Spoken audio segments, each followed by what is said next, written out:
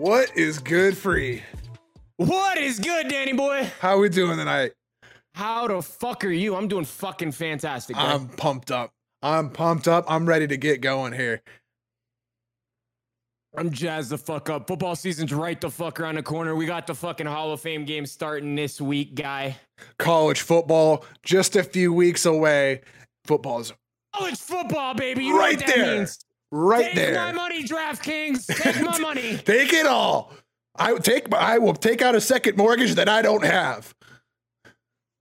I was gonna say you got a house. God damn. That's the this boy hiding ad revenue for me that I don't even know about. Key phrasing. You hear this shit? Key phrasing.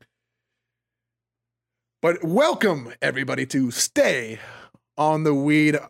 I'm your co-host Dan. This is my co-host Free, and we're ready to bring you all the good football news, UFC news, eventually the hockey news as well. However, we're deep into the hockey off season, so it'll be a bit before we get there. But like we said, we might get a bit off topic from now on again too. You know how to tend the THC tends to hit the brain. Sometimes you have a little epiphany. The attention span. We'll wander. It'll drift. It'll do that. But we're going to stick a lot with the football and the UFC to start, and we're going to be highlighting a lot of football today. We got, like Free said, the Hall of Fame game coming up this week. So we're going to be highlighting a couple of divisions this week. We're going to be covering a total of 8 teams in the NFL, and we're going to be covering some college football as well. We're going to be highlighting a couple conferences. Not going to be covering all the teams there, but some of the big stories in those conferences. And we'll wrap it up with a little bit of UFC talk. UFC 277, what an event. But let's go ahead and jump on into it. Don't get me on that. That's the end of the show. That's the end of the show. I won't be able to stop. I won't be able to stop. I won't get you started. We got to get started on the football. On the football. Let's go ahead and jump into our first division. We'll be covering the AFC North. I'm too hyped up right now. Oh man, I'm too fucking jazzed. Should I get the thing? We can do it. I mean, I'm not opposed. Do the thing.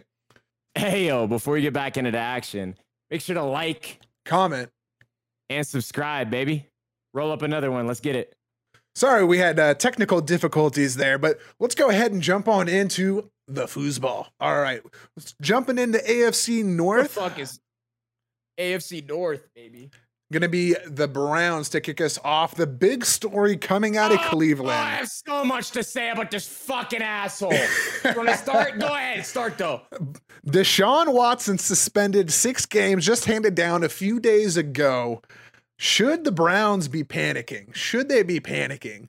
Free. What are your thoughts here? I'll let you jump into this one. Oh, big sip of water. This is gonna be good. Big sip of water. Okay, I just want Deshaun Watson. First of all, you asked me about the Browns. The topic says Deshaun Watson suspended 6 games. First of all, I just want to talk about that. Okay, all right, fair enough. Do you understand how ridiculous that is?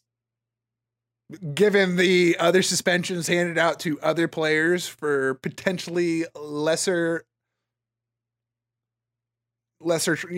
transgressions, some might say. Calvin Ridley placed a wager on his own team to win the football game. He placed a wager on the Atlanta Falcons to win the football game. A game that he was not playing in. He placed a shit-ass bet, and he got banned for a year. You're telling me this dickhead can allegedly, let me say allegedly so we don't get fucking sued on episode 1, allegedly touch 26 women and he gets 6 games? What type of fucking, what does he have on you, Goodell? He has pictures of your wife?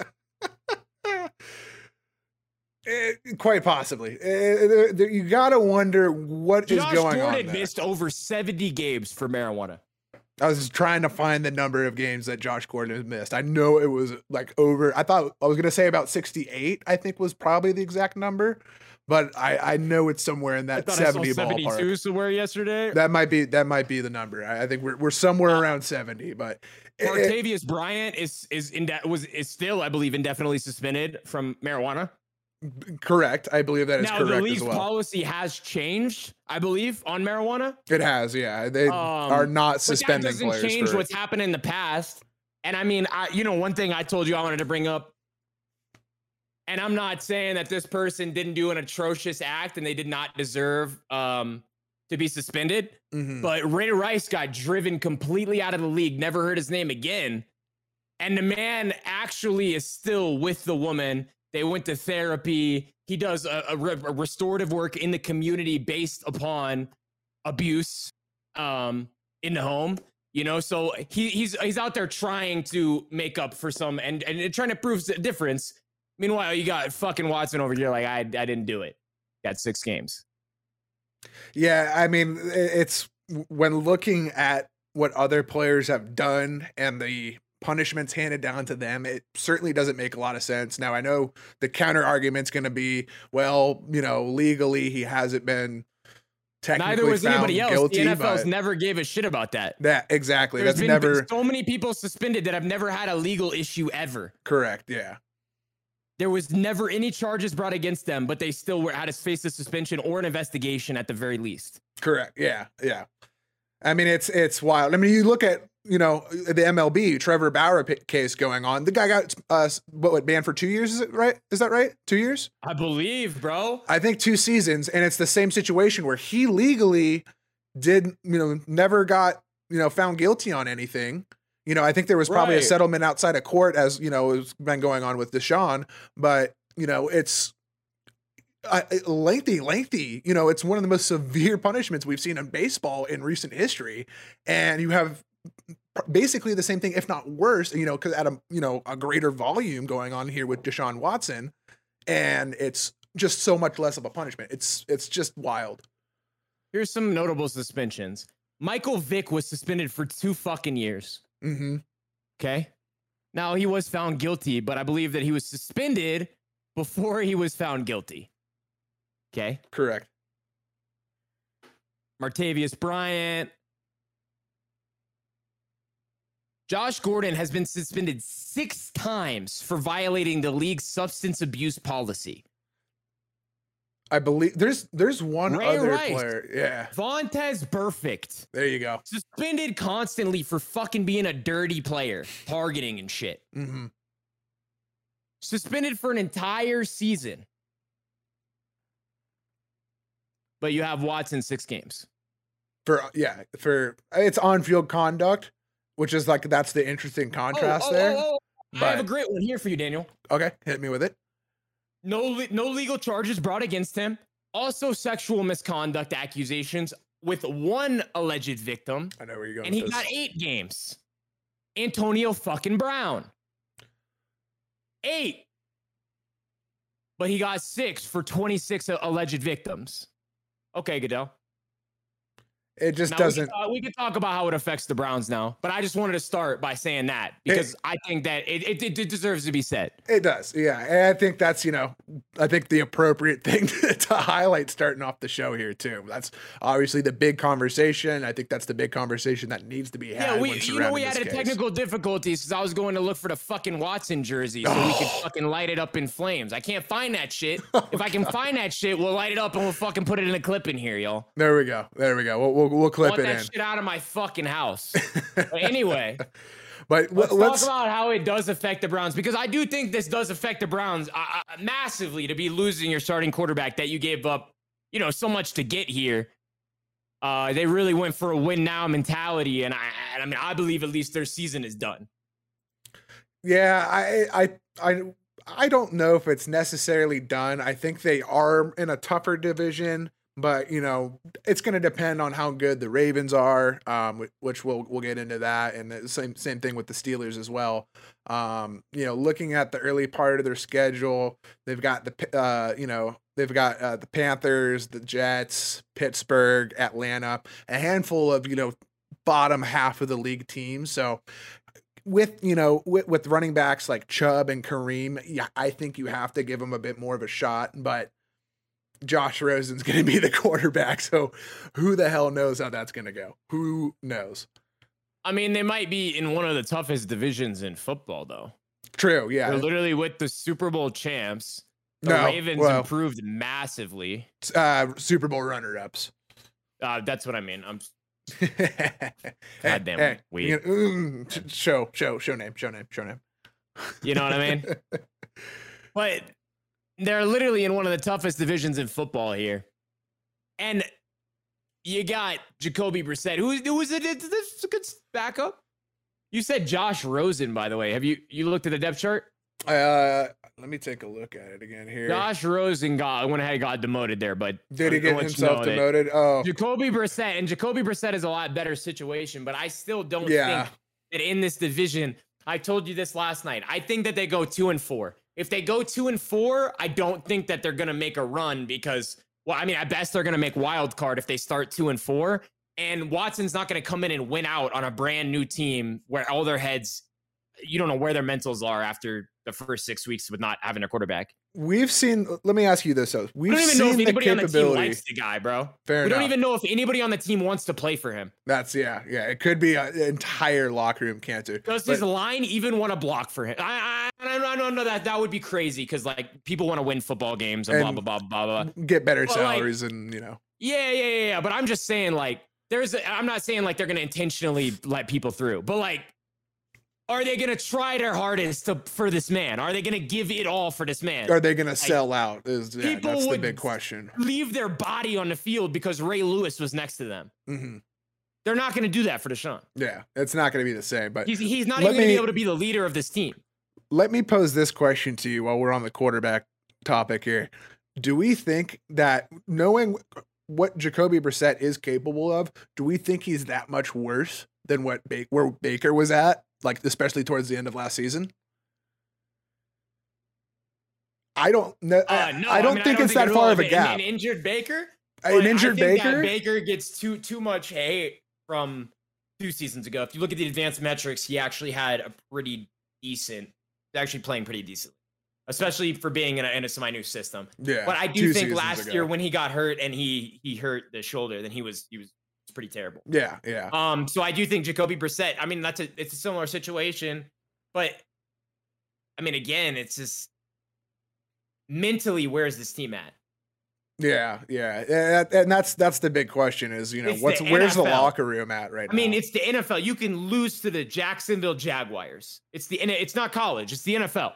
You can lose to the Jacksonville Jaguar. We know this. They're like the gap is so much closer in the NFL. Right. And to not have arguably your best player on offense for the first 6 games and the quarterback position who's supposed to be the leader. And then even when he comes in, you don't know how he's going to lead. So I just don't see this team doing better than 2-4. And once they go 2-4, I don't. Yeah, I don't know. I mean, looking at those first 4 games, I think the worst that they go is 2-2. I think that's the absolute worst. I think they should beat the Jets, and I think they should beat Carolina. I think they don't beat Pittsburgh. Atlanta's gonna be a closer game, so I think I'm gonna give them 3-1 coming out there. They have a tougher schedule after that though, with the Chargers and New England. So I think I'm probably looking at 3-3 coming out of that, and then depending on how Deshaun plays, you know, that's going to determine their season. I mean, you say that, but you say they're going to beat the Jets, the Steelers, and the Panthers, and I guarantee you at least one of those teams is going to beat them. I said, I don't know, not the Steelers. I said Atlanta. I think they could beat Atlanta. Okay. Mm-hmm. Okay. It's a much more talented team, even without Deshaun. Their defense is good. Their defense is solid. Their offensive line is pretty. Their offensive line is going to be terrible. They ran the ball. They're so run heavy still, though. That was how they were last year as well, and they were still effective. But everyone who doesn't know this, episode 1, but Daniel played center here. Okay, Danny Boy played center.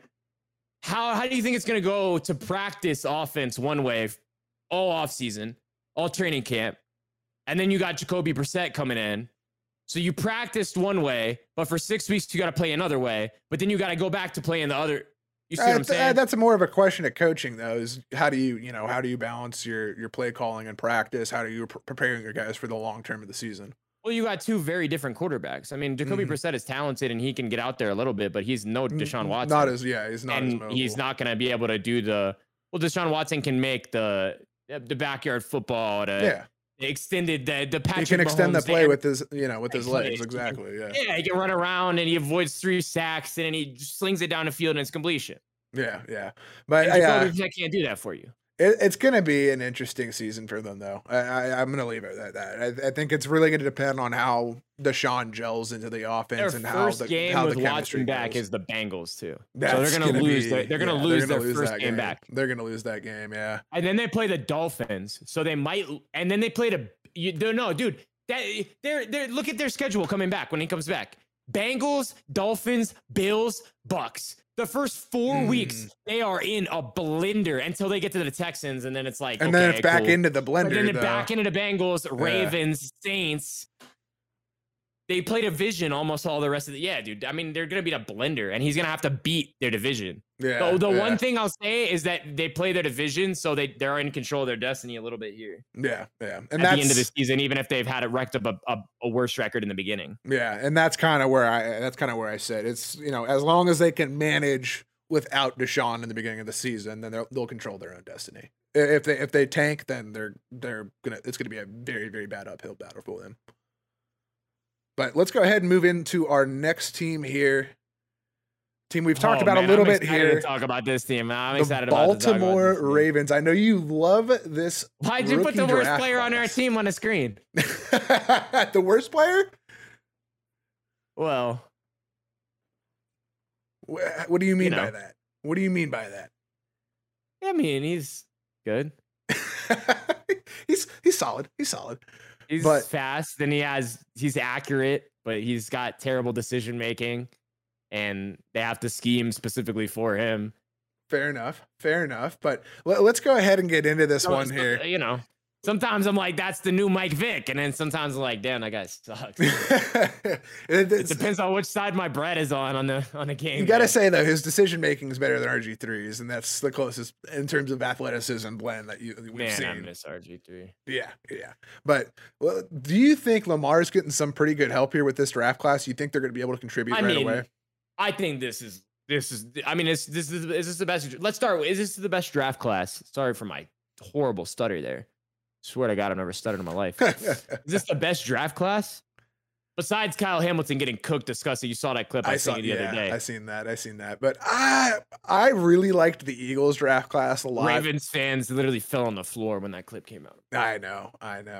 But I think the Eagles draft class might be my favorite, but the Ravens, I think top 5 for me coming out of that draft. Eagles better. Nah. I like the long play. You can't get behind it. The Ravens got more players. They addressed all their needs. And I mean, I guess you could say both of them got an injury concern, but Ajobo is less of an injury concern, honestly, than Dean. Even though he has an Achilles, the Achilles is, I brought this up before. Bless Kobe. You know what I mean? Mm-hmm. Nobody thought they could come back from the Achilles, and then Kobe did it, and now medicine is caught up. And people mentality, they know they can come back from it. So now they've seen KD come back from it, and now it's a more common. It's like the ACL. Gale Sayers tore his ACL or whatever, and then he was done, right? Right, yeah. Tore both of them, and he was done because they didn't have ACL surgery. Exactly. Now it's like the most common injury. You know what I mean? I mean, yeah, it was up until like 15, 20 years ago, really, that it was like if you tore your ACL, your career was done. Right, and now it's like you could tear your ACL 3 times and still play. So, I mean, I think here with Hamilton, Linderbaum, Ajobo right off the bat, and then they still came in late and got some needs, with the depth corner here, and then some like Kolar. I really like Kolar and Likely for them. Yeah, I mean? And we talked about how might be a potential long-term play for them to potentially avoid having to pay Mark Andrews if that's something they want to do down the road. I think that is what they're going to do, is they're going to avoid paying Mark Andrews here, and they're going to go a little bit cheaper because they have to pay Lamar this year, and I think that was the plan here. Exactly, and that's still the that's big why Hollywood had to leave out of town too. But that's the thing is like, do you think they can get it done with these receiving threats, partner? I don't think so. I think it's a very, very weak weak receiving core. It's one of the weakest ones I think in football right now, to be completely honest with you. But Yeah. you know, you never know with the right scheme. You know, their offensive. I'm drawing a blank on the name of their offensive coordinator right I now. was gonna ask you a question. We were talking about it the other day. We were just talking casually about the Kaepernick Ravens Super Bowl, Yeah, yeah. right? How much of that staff is still there? I actually don't know. They won that Super Bowl with Joe Flacco. Yeah, yeah. I mean, like I said, it's a creative staff I'm with not the right. I'm not saying they have a Ray Lewis on or an Ed Reed on this defense yet, Mhm. but they're building this defense like that defense. Yeah. They're trying to get there, and so maybe And that's what this you run game is enough. that's what you saw a lot in the draft. And that's what I was about to get into is this run. That's the, you know, that's no secret. That's a key component for this Ravens offense. And it's going to really depend on, you know, how healthy J.K. Dobbins can stay, Gus Edwards, and all these other guys that they've had in that room getting banged up all last season. Well, and some of their tight ends need to stay healthy because when their tight ends go down, then they have to switch out of a lot of their packages that are more effective. Right. Yeah. They need can't some of go their into gadget as many players, heavy but- sets and yeah. stuff. Yeah. So I think that's the key conversation surrounding the Ravens is, you know, how healthy can the running back room stay and how effective can these receivers really be? If they scheme it properly, potentially, but you know, that's a lot of unproven receivers in that receiver room. I'll get into it in the end when we have to go over all these. What my pick is. This isn't my pick, but they would be my runner-up pick for this division. For this I think division? they're going to contend for this division. They're not my pick for this division. Okay. Let's go ahead and jump into our next team here. Our Cincinnati Bengals, the ones I thought it was the Super Bowl champions, yeah, baby. yeah, you're reigning AFC champions. What do we think? Are the Bengals Cincy, poised I to was trying repeat for you. success here? They do add Lyle Collins and Ted Karras up front there, so kind of ensuring that that offensive line, which was considered to be one of the big weak spots for them last year, in addition to the secondary, didn't do a ton to address the secondary. I think they did draft a couple of guys to kind of help address that, but they still have some weak spots up there in that secondary, in my opinion. However, And I you know, they think still running have back as an issue. As yeah. well. Well, you said running back. Yeah, I mean, if you look at what they did last year a lot, I was watching some breakdowns of the Bengals actually, some of the film guys I like, Sure. and Samuel Gold, shout out. You know, he's a YouTuber too, so there you go, shout out. And he was talking about how because Joe Mixon can't block, they have to go to a lot of five-man line protections, and they can't slide the way they need to slide. Right. So a lot of times when they overload one side, in particular fronts, in like heavy set like fronts, so like a DT and a D end and a linebacker, or two ends and a DT to one side offset, they really automatically, like Burrow doesn't have any time because Mixon can't chip block or any, like he's just the most ineffective blocker ever. And they haven't added anyone here that is going to be able to block in that position. They haven't added a better running back. Right. Yeah. And another considerable addition they made this last year as well. Hayden Hurst, tremendous tight end threat there for them as well. Replacing CJ Uzuma, who they lost in free agency to Buffalo. So I like. I think that's a downgrade. I'm going to tell you what. Right there. I think it's a downgrade, but I don't think it's too much of a downgrade. I think Hayden Hurst, we saw him in Atlanta. I think he's plenty. I mean, he's a big, sure hands, but I just yeah, I think he's a pretty Uzama sure receiving threat. One of Burrow's favorite. Yeah, and so it's going to be interesting to see the if the chemistry can be developed between those guys. But they still return, a really strong, wide receiver room. Mixon is, a strong runner, like you said, not great in the pass blocking though. So that is something they're going to try to figure out. Maybe trying to get more tight ends involved and chipping with tight ends and stuff like that could be potentially what they look to do. But they have this. No, they don't have the strongest starting three, but they probably have one of the strongest starting three receivers. It's up there, yeah. I would say it's top Tyler 3. Boyd, and then T. Higgins is just. I mean, I'm gonna tell you right now. Go ahead and every single game you need to look at T. Higgins player props if you bet. So yeah. I mean, he just smashes his player, but they don't pay attention. I mean, this year they might be on him, but last year they were just so asleep, bro. Yeah. But you know what they've really improved here with the Bengals that's notable, and why I think honestly they're gonna win this division, is because this defense has even gotten better. It I has. mean, It has. they The front, added Dax Hill here. they added some pieces on the defensive line. You know, and that the one thing I like I said earlier, that they're the back end of this defense is very, very good with Von Bell and Jesse Bates, but the corners are pretty weak. I think Chidobe Awuzie and Eli Apple played above their, you know, their typical levels, especially in the postseason this last year. So I think they're going to have to try to repeat that. They don't have much depth behind them either. So I think it's kind of an uphill battle for the secondary here, to try to repeat last season's success. That's going to be their big weak point. But again, this is also my pick to win the division as well. You don't think the secondary is going to hold up here? I like I said, I think they're really, really strong over the top. I really like Von Bell and Jesse Bates. They have we talked about this the other day. He's one of the most underappreciated corners in the entire league. They have the best slot corner in the league, or one of the best slot corners in the league. Yeah. Like true slot corners. Now, like you could say like Tyrann Mathieu or like you know, like a Minkah Fitzpatrick or somebody might be better, but like they're not a true slot all the time, right? True slot corners. Mike Hilton is incredible. Okay, they have Awuzie. I mean, I think Awuzie is solid. And, you know, they have incredible safeties here. They have two great safeties. And then they have Eli Apple and Dax Hill, bro. I mean, they have Dax Hill slotted in at corner right now. I see that. Yeah. I'm not a big... That's why I said 3 safeties, because I was thinking they would have Dax Hill at safety. At safety, yeah. They might have him at corner because he might be their dime back or nickel back or something. But, well, actually, Mike Hill is their nickel, I believe. Mike Hilton wouldn't be the nickel. No. Would he be their dime back then? But regardless, I mean, I'm not in love. I'm not in love with their outside problem is corners. there's only 2 corner spots on this depth chart. They have a 4-3 depth chart. Yeah, that's the issue. So anyway, yeah. So the way we actually project it to play out would be Awuzie, Eli Apple, and then Mike Hilton.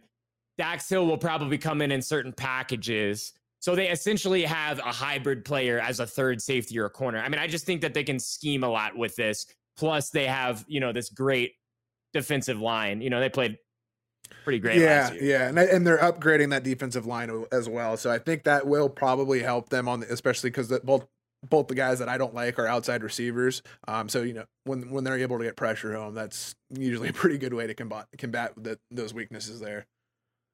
Yeah, I will say this year, I think Ja'Marr is going to see a lot. He's not going to repeat the same success. I mean, not that he didn't see a lot of doubles last year, but he's going to see, they're going to study tape on him more and see what he doesn't like. Does he not like to get pressed and jammed at the line? Does he not like to get, you know, he doesn't like to get, man, I can't think of what I was trying to say right now. When you man end zone somebody bracketed, he doesn't want to get bracketed. Weird, man.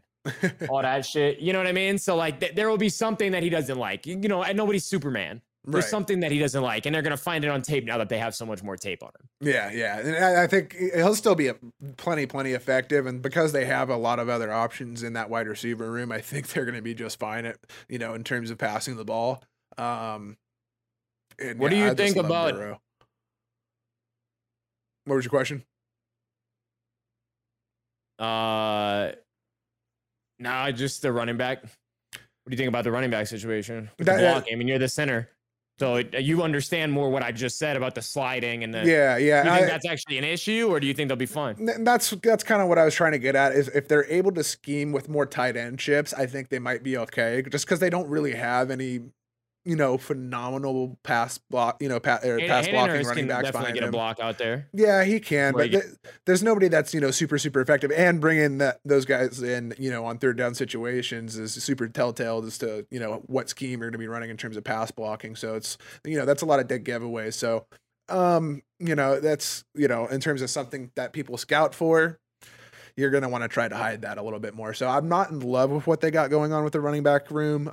Like I said, I think Mixon's a very, very effective runner, but yeah, it's going to be tough to try to figure out how they're going to want to scheme their pass pro. Yeah. I don't know who was on protection calls last year, but they were not doing a good job. I believe it was the center last year. I can't remember who their center was, but he's been in the league for a bit. But let's go ahead and move on to our fourth and final team here in the AFC North.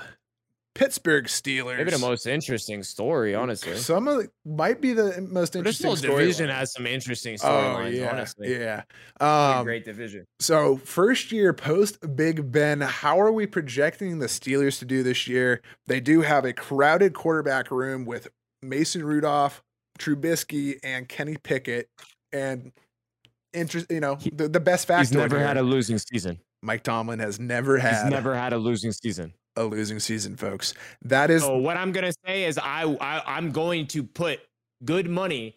I'm going to put my actual good money that their record is going to be above 500. I mean, that's a bet you can lay. I'm going to lay that their record is going to be 500 or greater. I mean, I'm saying 9 or 10 win season for them, probably. Yeah, but the sad thing is this division is so stacked. I mean, they're going to probably be I'd say probably the third place team. Yeah. But I think that Kenny Pickett, I mean, do you think Kenny Pickett is gonna start here, or do you think that I think it's Trubisky? It's Trubisky off the start. I'm really interested to see how he does. Especially now that he's had some time, learning under Josh Allen, and he's been out of Chicago, out of Matt Nagy's reach for a bit here. So I think it's going to be interesting to see him get another opportunity to take control of an offense, on the first snap of a game here. I think if he ends up kind of struggling, like a lot of people think he might, then I think we might see they might throw Rudolph in initially, but I think it'll be quick to pick. Calvin Austin is rostered. Calvin Austin is rostered again. Really? He has rostered and he had a job. I'm happy. I'm really happy for the guy, but yeah, it's been a minute since I heard that name. Oh no, that's not who I think it is. Or were you thinking Tavon Austin? Yeah. No. This guy went to Memphis. This fucking weed, man. Fuck. Oh, Calvin Austin the third. Oh, that's the rookie. Yeah. That's yeah. No, their receiving room is absolutely stacked as well. It's still strong. Yeah. I mean, they've still strong. Very, very strong. They have Deontay Johnson, Chase Claypool, George Pickens, and then they have Calvin Austin as their fourth. Anthony Miller in there too is very solid. Yeah, I don't know who Zach Gentry is. They got Gunnar Olszewski. They got the best special teamer in the entire league. Yeah, phenomenal returner. I mean, we talked about this last night. This defense is built like a brick fucking shit house. 3 good running backs. They've got great running backs. They've got receivers. If they can figure out what's going on at the quarterback position, they're poised for some success. They're going to make a push for the playoffs. This is why the Browns have no shot. But I think the big question is their offensive line is a little more suspect than it's been in years past. So I think that's going to be the big question for them to answer, in addition to what's going on at quarterback. But I don't think they have many questions to answer on defense. That defense is built phenomenally. I think it's one of the best built defenses in football right now. And then, yeah, like we said, the running back room and the receiver room are just phenomenal.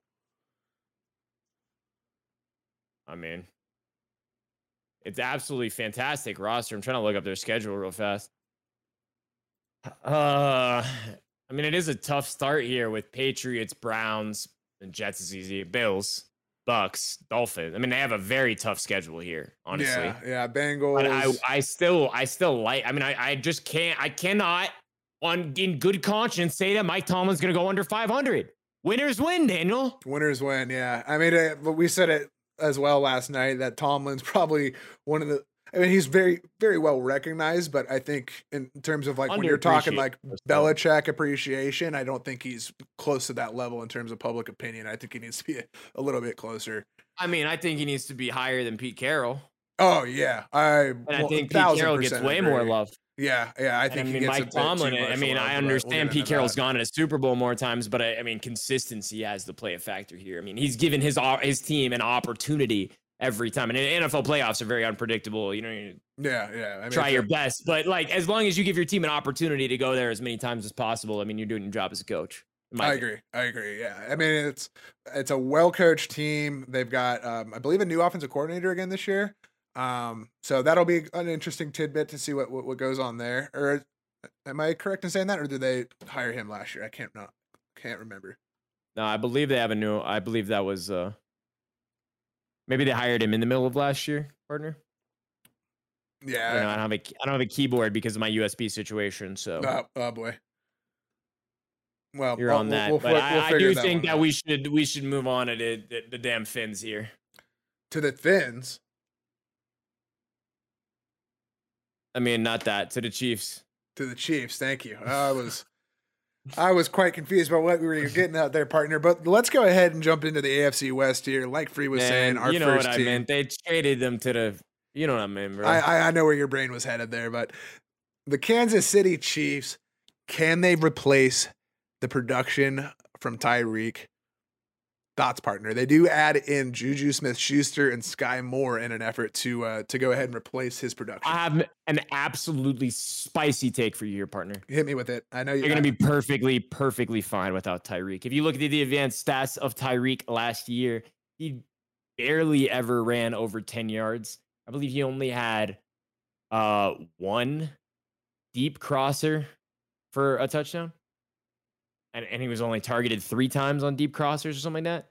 And he only ran go routes like a ridiculously low percentage of the time. So they had him racking a lot on the team last year. And I mean, Sky Moore can rack just as well. I mean, I don't want to say just as well as Tyreek Hill. He's one of the greatest, you know. But Sky Moore is fantastic. He's very quick, very elusive as well. And they have the greatest offensive mind, or one of the greatest offensive minds, in Andy Reid there. I think they'll be perfectly fine. I think they might even be better with the team overall. Yeah, it's going to be interesting. Giving Mahomes not necessarily the same quality of options, but still having very quality options and more of them for him to have more options like that might be interesting, especially when plays break down like that.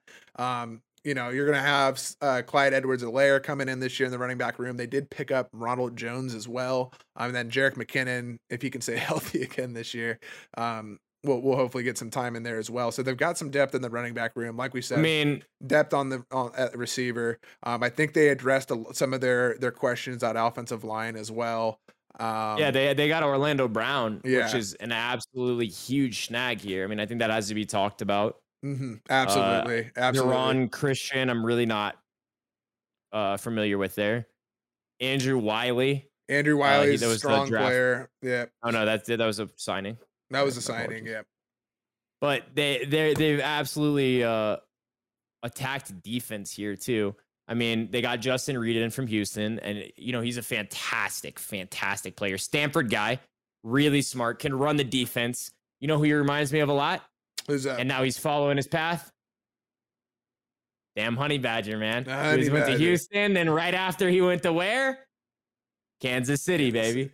And he helped run the defense in both places. So I really think that you see, Justin Reed here in a similar situation. He's going to play a lot for this defense, do a lot. Now, I do want to absolutely tear the Chiefs apart for this corner pick, Daniel. Why McDuffie? Do you understand? Not entirely. I know I'm more the defensive guy here, but not entirely when he's being slotted as most likely going to play like a slot corner position. I don't know why you would be drafting a slot corner that high. In 4.4, absolutely ridiculous speed here. But, I mean, 5'11", 193. I mean, he just cannot press off the line. I mean, you value a slot corner. I mean, we were talking about this. Especially in this division especially in this division when you've got a lot of big receivers in this division now. That's true. I mean, can he match up with anyone on the Broncos? Or the Chargers? You got Keenan Allen and Mike Williams. He's going to get bullied by both those guys if he tries to press them. I don't like the pick here. That was the one thing I had to say about the Chiefs is I was not excited about the corner pick here, but their offseason, their free agent signings made me more excited about the team. I do think that they're gonna do well here. I don't think they're gonna win the division, partner. Interesting. I think they're going to do just fine without Tyreek Hill. I think that Tyreek Hill won't be why they don't win the division, but I don't think they're going to win the division here, partner. I think that we saw the most successful the Chiefs are going to be because, as we've seen many times, I mean, a team with a fantastic generational talent as a rookie quarterback is always going to do better. I mean, look at Aaron Rodgers. Look at Green Bay. Yeah, what they were able to do. The reason that the Patriots were so successful was because Tom was selfless for so long and kept taking less money. And he was able to do that because, his wife makes literally millions, hundreds of millions of dollars a year. Right. And he also has such a level of status from that he's made so much money off endorse. I mean, Gillette he made as much money off the Gillette ads, I'm sure. Oh, and the whole TB12. Well, they funneled money back into him now. They funneled money out of this. But we don't need to talk about it. The Patriots cheated. We were talking about the Chiefs. We're talking about the Chiefs and the AFC West. You got any more thoughts on the Chiefs here, partner? I mean, I want to say we do have to bring up George Karlaftis because we didn't talk about George Karlaftis here at all. Yeah. We forgot about George Karlaftis, Leo Chanel, and I think those are two huge defensive pieces. And then I said, you got Justin Reed here. I mean, I think this defense could be absolutely insane, especially against the pass. They got Carlos Dunlap as a backup defensive tackle as well. I mean, he's older, not as effective, but still going to be damn good. Still good. Yeah. I mean, watch out for Leo Chanel too. Watch out for Leo Chanel. Yeah. I really like Leo Chanel on tape. Watch out for him. Especially when they're going to have, two inside backers and certain packages. That's going to be fun. But let's go ahead and jump in onto our next team here. We were talking about them just a bit ago. I'm excited to get. I'm looking ahead. I'm excited to get to the college, partner. I got to tell you. Oh yeah. But let's go ahead and jump in. The hometown team, baby. The hometown team for our guy Free here. Here. Everybody knows out there I am a Texans fan. I'm from the Houston area, but I do stay out here in Denver now. So whenever you see us light up, it is legal there. Correct. But Denver, also down the street, I got the Broncos. It's about 5-10 minutes away here, partner.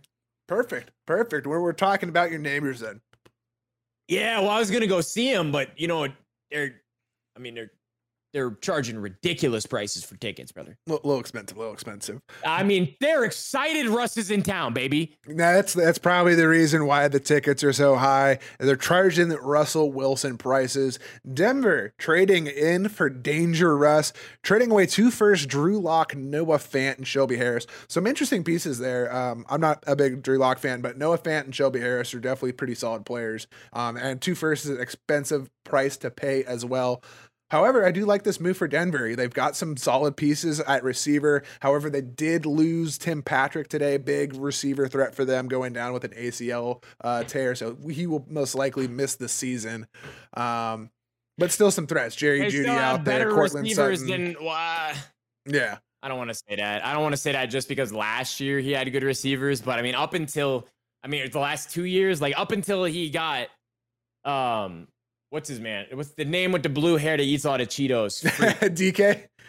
DK. Before he got DK Metcalf, I mean, he just had 1 receiver out there. Yeah. And he's got so I think this is still one of the better receiving situations that he's had. I agree. The one thing that is interesting is the tight end room here is very, very weak. Who was their first string tight end again? I'm drawing a blank on the name here. Albert, that's right. Albert. Too many tabs, not enough fingers. Agugbunam. That's the best pronunciation I will have of that name. Not much depth here going on. Not anybody to write home about per se. At the tight end position here for Denver. We do know that Russ does like his tight ends as a security blanket from time to time. However, he might be able to find that in Jerry Jeudy, kind of a similar role to what Tyler Lockett played for him potentially. And they do have some other strong receivers in there as well. I mean, why has this team not signed a tight end? There's no way that there's not a tight end that's on a market. Yeah, better than a good Eric question. Tom. I've never I want you all out there to know, Dan and I, between Madden, just our general knowledge, fantasy, betting. I mean, we know hundreds of players. I don't know any of their tight ends. I don't know a single tight end on their team. I don't either. Yeah. when I was looking at it last night, I was very, very confused as to what was going on in that tight end room. I'm like, there's no way that's the best y'all can do right now. Are they just blocking? They've got to be blocking tight ends. That would be my best guess. I don't know. Well, why would you not sign? There's no way to like.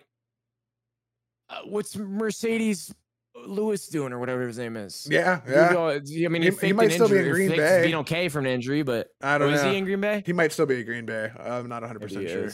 I don't know. There's got to be a tight end on a market. I mean, good lord, there's got to be somebody. There has to be. This wide receiver room is pretty great. Yeah. So there's going to be some questions to answer with this offense for sure. This defense though. This defense. Ooh. I mean, very, very good. They definitely improved on the front seven. Got even better at corner, adding Ronald Darby, in my opinion. And then Ronald Darby was he? No, he wasn't an ad, was he? Or he was on the team last year? I don't entirely remember on that one. Darby, I believe, was on the. Is Darby even on the team this year though? Yes, he is. I don't see him on my depth chart here. I have him on my depth chart for this year, but either way, maybe I'm just very, very solid secondary. There he Pat is. Surtain. No, but I don't believe he was on a team. Maybe he was on a team last year. I don't know. The weed. Well, Yes. I apologize to the Broncos fans. Y'all didn't have any national attention. We're paying attention now, okay? I feel it. Texans fans don't ever get national attention either, except for bad shit, okay? We're paying a bit more the only attention. time anybody's ever paid attention to fucking Texans is when it's fucking bad shit, all right? Owner was racist, fucking dude getting fucking handies all the time. Fine, I get into it. Anyway, fucking Randy Gregory is an incredible ad for this. Yeah, that was the one big ad that they did add to this already very, very talented secondary. I do think they improved up front as well. I think this is arguably going to be one of the better defenses. I think probably it's between them and the Chiefs. I think. Actually, I can't say that with the Chargers now either. This is a tough division to call that in. But this is going to be a solid defense nonetheless. Greg Dulcich was a draft pick, by the way. So their backup here is a draft pick. So maybe he's something I apologize. We're not familiar. I will say we're not familiar with all the tight ends in college. I mean, that's okay. Greg Dulcich. Well, you and I are probably only familiar with the top 5 or 6 tight ends in the draft class. Especially this past season. A later day pick. Yeah, exactly. He was a later day pick. So we're not familiar with him, but he may be something. We're not sure. I mean, their draft is fine. It's nothing exciting. I don't think they had any high picks.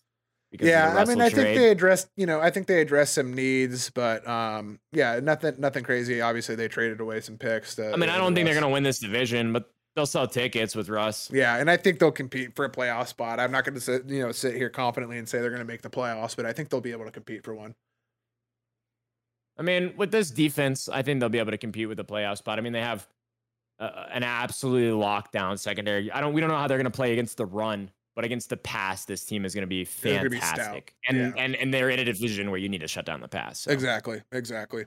All right, let's go ahead and run it on over to our next team here. Another team with big headline this offseason, the Las Vegas Raiders, trading for Davante Adams, also adding Josh McDaniels as a new head coach. What are we liking here from Las Vegas? Strong on the defensive side of the ball last year. First of all, are you surprised?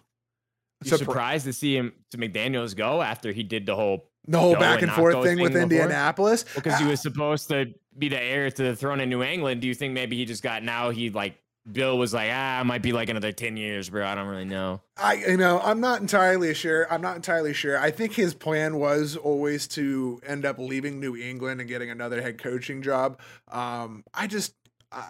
I think there might be more of a connection between him and the ownership with the Raiders than the ownership with in Indy. And I think that might be part of the reason as to why he was a little more willing to head to Las Vegas. Where do you want to live, partner?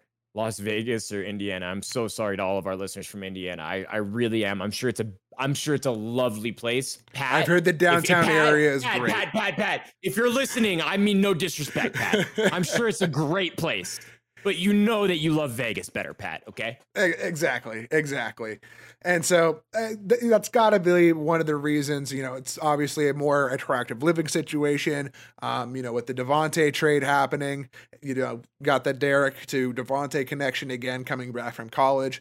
That's strong. I mean, you could talk about that from, being a player yourself. Oh yeah. And they were very, very effective at Fresno State together. I mean, that's part of the reason why both those guys, one are so successful and were drafted so high as they were, is just because of, how successful they were as a tandem there at Fresno State. And this is a deep receiver room now.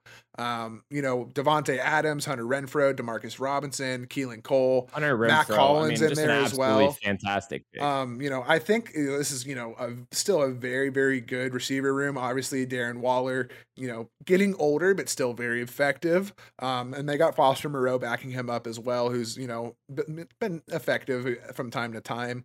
I think the offensive line, they still have some questions to answer here. I do see now that they did make Alex Leatherwood a second stringer, so he will not be starting this year. If y'all remember him from last year, he was the rookie draft pick that was just... Thank God for my money. Oh, man, his discipline was all over the place. How much money did he lose last year? How much money?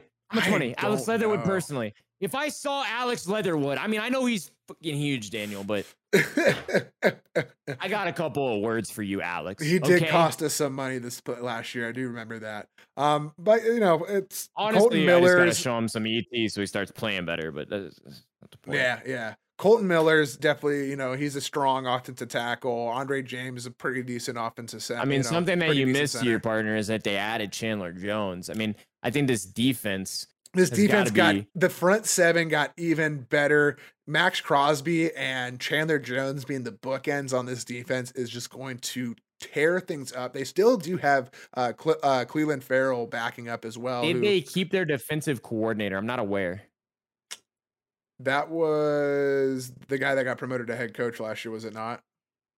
No, that was the special teams coordinator. That was the special teams coordinator? I don't know then. Most times the special teams coordinator gets promoted because they're already in touch with the entire team. Right, yeah, I'm not 100% sure. The defensive coordinator was the guy in Seattle that during the Legion of Boom. And so he's trying to install the Legion of Boom. But I need you to Google right now and figure that out while I talk here, partner. Because if that is the case here, from my defensive mind here, if they've kept that, I think they're in a great spot. If they've changed their defensive coordinator, they might have a bit of a mess here because they've drafted players specifically to fit a very niche system here. Now to go back, they do have a new defensive coordinator. That's a very big issue. Graham That's a very big issue. Coming over from the Giants. That's a horribly big issue. So they were playing a cover 3 system from Seattle. He is also in the Bill Belichick lineage as well, though. So it's going to be interesting. I still think they have a lot of talent on this lineage. defense. So is half the NFL. That doesn't mean anything. The issue, Daniel, is that they were playing like a Legion of Boom type system. So Moehrig was the roamer here in the middle. Right. Okay. Yep. And then, so now you're asking Moehrig to play a completely different role when you drafted him to be the roamer. And we actually kind of liked him in that role. Last year, I remember during their game, we were watching them a lot. We watched them a lot because they were in primetime a lot last year. Mm-hmm. And well, I mean, we watch all the games, but, we were individually focused on the game because it was in primetime a lot. Sure. And so, something I noticed was that Moehrig played that role really well. I actually started to kind of like them in that system. And now to go back away from that, I just wonder what kind of system they're going to install here and what kind of effect that's going to have on the players. Yeah, I don't know. They're definitely... I think they're probably going to end up being the bottom team in this division, but I still think they're going to have some competitive moments. I think there's a lot of questions to answer. Division. No, I can't agree with that, partner. I think you're going Denver? Are going to be Denver? Yeah, actually, Denver. I'm going to take that back. I mean, if you look at this defense, I mean, Jonathan Abram, Moehrig. I mean, even if they struggle with the system, I mean, there's still incredible talent. There's going to be moments where they make plays individually. Yeah. I'm gonna take that. And then the offense, you got Carr and Adams. Whereas, you don't have anything like that in Denver. Renfro They as have good well, receivers, but- Waller. I mean, they've got receiving threats. No, but I just mean specifically that connection. They but, already have yeah. that established. It's not like Russ brought anyone over or has played with any of those receivers before. Sure. I know he'll run camps with them all season. He's a vet, so he'll have them, he'll have them out and have Yeah, barbecues and he'll throw the ball a bunch and whatever. But I just think that this connection is gonna show on the field. Sure. Yeah. All right, let's go In, ahead. in and move- moments where you're high stress, who are you gonna throw the ball to? Yeah, Devontae. he's going to be your security blanket for sure. And let's go ahead and jump on over to our last team in the division. Another team making big moves as well. The Los Angeles Chargers adding Khalil Mack and J.C. Jackson to an already talented defense. 2023 Los Angeles Chargers, Daniel, those ones. We shall Super Bowl see. Champion 2023 Los Angeles, those ones. We shall see. This is a team that those I ones- think has got to be considered to be one of the favorites. That's who I'm putting my bet on. It's got to be. I'm Got to putting be. my future I'm putting my future bet on this team right here, Daniel. Yeah, It's my I mean, pick right now. An already very, very talented defense as it is adds in Khalil Mack to complement Joey Bosa, and then also adds in J.C. Jackson. So now their cornerbacks are J.C. Jackson, Asante Samuel Jr., who very, very talented in his own right, and then you've got Derwin James and Nasir Adderley at your safety spots as well, and they've got some more guys to roll in as well. They did pick up Kyle Van Noy in the offseason as well, so giving them some linebacker depth, which was one of the big weaknesses on this defense last year. They get better up front. They get better at linebacker. I mean, they have one of the best secondaries in the entire league. I mean, I know we keep saying that because they're like, I mean, honestly, the secondaries are because it's a passing league. Everyone's trying to build their secondaries here, but this is just, I mean, Derwin James, Nasir Adderley, J.C. Jackson, Asante Samuel. Where are you throwing the ball? It's going to be tough, especially when you've got a tough pass rush coming after you with, like I said, Bosa. Well, you've got and no Mack. more than 4 seconds every play. I mean, Max, maybe. Max. I mean, yeah, obviously, Max getting older for sure, but he's still, probably at least a top 10 pass rusher in the league. I mean, we know that early season picks can be a mess because of injury.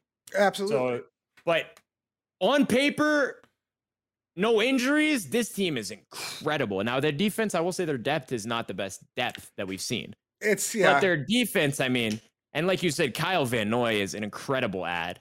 Yeah, super, super smart football player. He's going to be sitting behind probably, I think they'll most likely probably use him at an inside linebacker spot, so he'll be sitting behind Kenneth Murray and Drew Tranquill. They have him at a strong side linebacker on the depth chart. I do see that, which is interesting, but it's going to be. I am interested to see how they use him, especially because he does. Did have I some do injury believe. No, I do believe he plays. He plays strong. So I do believe he plays. He plays does strong. play strong. Side. Okay. He plays strong side, but he drops. Yeah. Crush. But they're going to be able to run a bunch of interesting fronts here because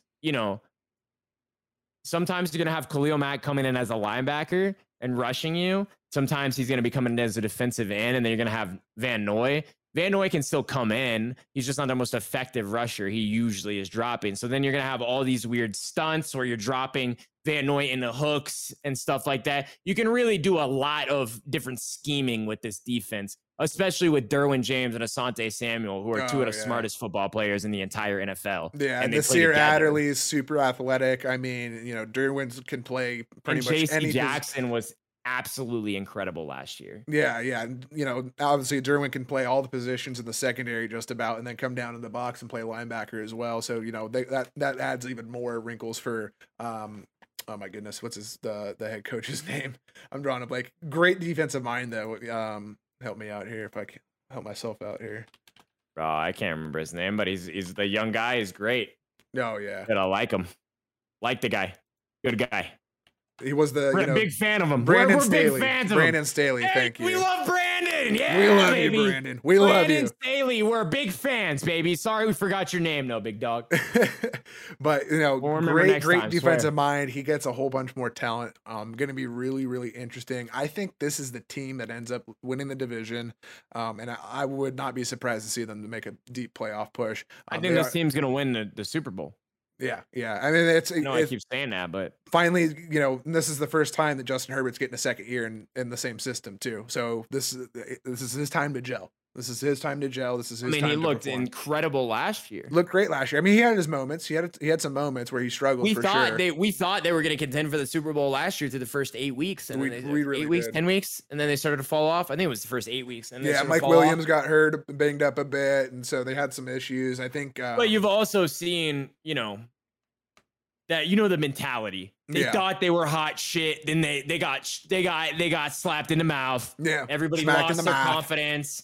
Now they understand, okay, we got to rein back the cockiness a little bit, one game at a time. I think we see them, win this division. Yeah, absolutely. I think they're there now. Absolutely. All right, well, that's gonna go ahead and wrap it up for our NFL talk. Oh my God, is it time? It's time. It's time for our favorite. It is It's time to tickle your pickle with some college football action. little bit of college football action. We're gonna kick it off with our Big 12 preview right up our guy Freeze alley. I here. don't know why I did the Florida State chop for the Big 12, but I couldn't think of like a. Hey, whatever comes to mind. Ooh, I don't know that one too, bro. There you So go. I go switch shirts. I got the OSU merch and the shit. I got all type of stuff. There I'm a you big go. OSU fan over here too. Big think, OSU guy. Big. I think we do have to start off talking about our big rivals here, though. Well, that's what we got listed up first here. Obviously, lots of big drama surrounding OU this offseason with Lincoln Riley departing for USC. You know what time it is? What time is it? Hit the button. It's time to Stay on the weed. And if y'all are enjoying the show so far and want to catch more of myself and Free, hop on over to our Twitches, Yums_Free for our guy Free, and for myself, Squirrely Dan1. You'll catch us playing a bit of Madden this season, as well as a few other games as well. We hope to see you there. All right, Oklahoma. Oklahoma. So obviously a whole bunch of drama kicking it off here with Lincoln Riley departing to USC, Caleb Williams, the starting quarterback, also following him to LA. I know you're hot about that, but we're not talking about that right now. We'll get into that in another episode, but Tampering going to be out the interesting ass, that they're still eating all over the place. still bringing in a lot of returning starters. Obviously, they're going to have to figure out what they're doing at the quarterback situation, but a very, very interesting and I think tremendous hire for their new head coach in Brent Venables. I think he's going to keep Oklahoma on top of this conference. Fantastic hire. I think we both agree here. Yeah. Brent Venables, incredible coach there. Yeah, I mean, phenomenal coach. I think he's a great motivator. He inherits a program already, pre-existing with a bunch of talent. I think he's going to have no problem keeping Oklahoma on top of this conference. The issue here is that they lost Caleb. They did, yeah, and that's the big question they're going to have to answer. If they can replace the quarterback position, then I like them to win the Big 12. Yeah. We'll get into my other pick for the Big 12 as well, but just because this defense here, partner, you understand, like the defense here with Venables. I mean, you already had all the players, and I know some guys left, some guys transferred, some guys decommitted. But at the same time, there was a lot of defensive guys that stuck around and were excited to play for Venables. And I'm sure a couple of guys have transferred in, and this is going to be a hell defense, especially with the way he's going to scheme it. Absolutely. I mean, he's a great defensive mind. Like I said, they've already got a bunch of talent there, and after that hire, I think it restored a lot of faith in the program in terms of what they were trying to do at Oklahoma. Obviously with them headed to the SEC, they want to be headed in the right direction, heading into the meat grinder that is that conference. But yeah, I think it's a great hire for them. I think they put themselves in a great position. But I do think it really hinges on what they're able to do at the quarterback position. Let's move it on here. Your Oklahoma State Cowboys. Go Pokes. Go Pokes. Go Pokes, baby. What are we thinking here, partner? Everyone else is like, go Cowboys. Oh yeah. No. The real college football fans know. But Danny knows. Danny and I live and breathe Saturdays. I mean, absolutely. The second game day gets on, like we're in the cord. Yes. Until it's over. Till the break of dawn, baby. Till the break of dawn. But what do you think, partner? Can OSU repeat its success from last season? I know they are missing some pieces on defense and might have gotten their defensive coordinator poached by one of my teams. No, that was easy. Might have to move on to the next time. No, I'm just fucking playing. But no, we're absolutely not going to be as good as we were last year. Now, we do return our quarterback, Spencer Saunders. I mean, we were literally 1 yard away from going to the playoffs. Correct, yeah. Still an absolute heart. I will never forget the heartbreak I mean, for you in that moment. I had my camera on and everything. I did it too now. I had my camera on and everything, y'all. Like it was. I was on the floor. Like the boys were like, they felt so bad for me. It was bad, bro. I mean, I'm such a big fan. I've been in probably more Oklahoma State games than anything else, and it's just like, we were right there, and we've been right there twice, and to be third twice, it's painful. Or not it's third, painful. but first out twice. Yeah, exactly. No, I know. And I know so, what you meant. But no, I think, this year, I think we're gonna do okay. We'll do okay. We'll contend for the Big 12. We might win the Big 12. We might make the top 10. Spencer's great, but we've lost some of our key offensive pieces. I mean, we're wide receiver U right now. Obviously Ohio State, obviously. Yeah. Don't get me wrong. But we've had some great wide receivers come out. We have some great college wide receivers all the time. And so, we always reload our college guys. So Tay Martin will get replaced here, but I am a little worried. And then we do return a decent number of guys on defense, but we lose our coordinator, which was really what was the defense. And we lose that defense. We lose Malcolm Rodriguez. So we lost the brains and the heart of the defense. Yeah. It's going to be tough to replace. They lost their running back as well, didn't they? Yeah, Jalen Warren. He got drafted. Yeah, he's absolutely stud muffin. But we all also have great running backs all the time. I mean, Barry Sanders' son didn't even get to play. Yeah, not that he was great, but he didn't even get to play. Like, you know what I mean? He transferred there as a graduate just to play and didn't even get to play. Right. Jalen was a graduate transfer. He only played for one. He was only there for 1 year. That was his only year there. So, I mean, and he was hurt in the championship game. That's a big thing. I think you'll see us run the ball again, air it out, play good defense. I think our defense will still improve. It'll be better than it was 2 years ago, but not as good as it was last year. And so I think that nets us back a few spots. Sure. Yeah. All right. Next, interesting. One of the big stories, obviously, everybody loves to talk about Texas. Is Texas back under Steve Sarkisian with I can't say his name. Quinn Ewers sitting at quarterback now. The former 5-star. No. Can we talk about Sark? How the hell what did he slip into Manning's drinks? That's I don't know. I really thought Arch was either headed to Ole Miss or Georgia. I thought it was down to those two, to be completely honest. Texas was a complete shock to me, but when you have somehow missed this news, I've been kind of checked out for the last couple of weeks. Missed this news, watching an old Pat McAfee clip, and I see that on the bottom of the ticker, and I was like, what the fuck? Yep. So I go and look it up, and I'm like, because I just was talking shit on Texas, and I like Texas. I'm from Texas. I like Texas, y'all. But I talk shit on Texas because I don't like Sark, and I don't think he's a good coach. I don't think he's shown that he's a good coach. Yeah. But to be able to land Arch and they have Quinn coming in this year. I mean, it's going to be an amazing quarterback room with those two guys there. I mean, Quinn is, a little bit more mobile, I think, than Arch is. I think I told you last night. Can they get the pieces? Strong arm guy, mobile, and then Arch is a little bit closer to your traditional pro style. He's still mobile. He's still decently athletic. He's more athletic than I would say Peyton ever was, but I wouldn't say he's Arch. I wouldn't say he's, Archie Senior. Peyton Manning has a rushing touchdown. You better calm your fucking titties down. Fair enough. Peyton Manning come slap you in the fucking mouth. But we thought Peyton was I thought Peyton was so boring until they did that show. I mean, we loved that show. Yeah, I know. The was it Monday Night Football with him and Eli? Oh man. It was so good. So good. But I don't know. I mean, I think there's still a lot of questions for Texas to answer. They haven't been legitimately nationally relevant in quite some while. I mean, they talk about that filter real fast. Beautiful. That's an inch long filter. That's not beautiful. I'm fucking continue. Oh, wow. It sold me an inch of filter. Continue. Oh boy. Tough. But I don't know. They haven't been nationally relevant in a number of years. It was outside of that Sugar Bowl win. It's going to be interesting. Quinn Ewers is going to be his first, real taste of college football, getting play time. And they have the best running back in. They do. Yeah, it's going to be interesting. I think they'll probably, if I'm projecting Texas, where they'll finish, I'm going to say top four in the Big 12. I think it's between these first three teams that we've talked about for the Big 12. I think this next team is absolutely poised for success. Baylor and Dave Aranda absolutely put on, a phenomenal season last year. I know you thought they were overrated.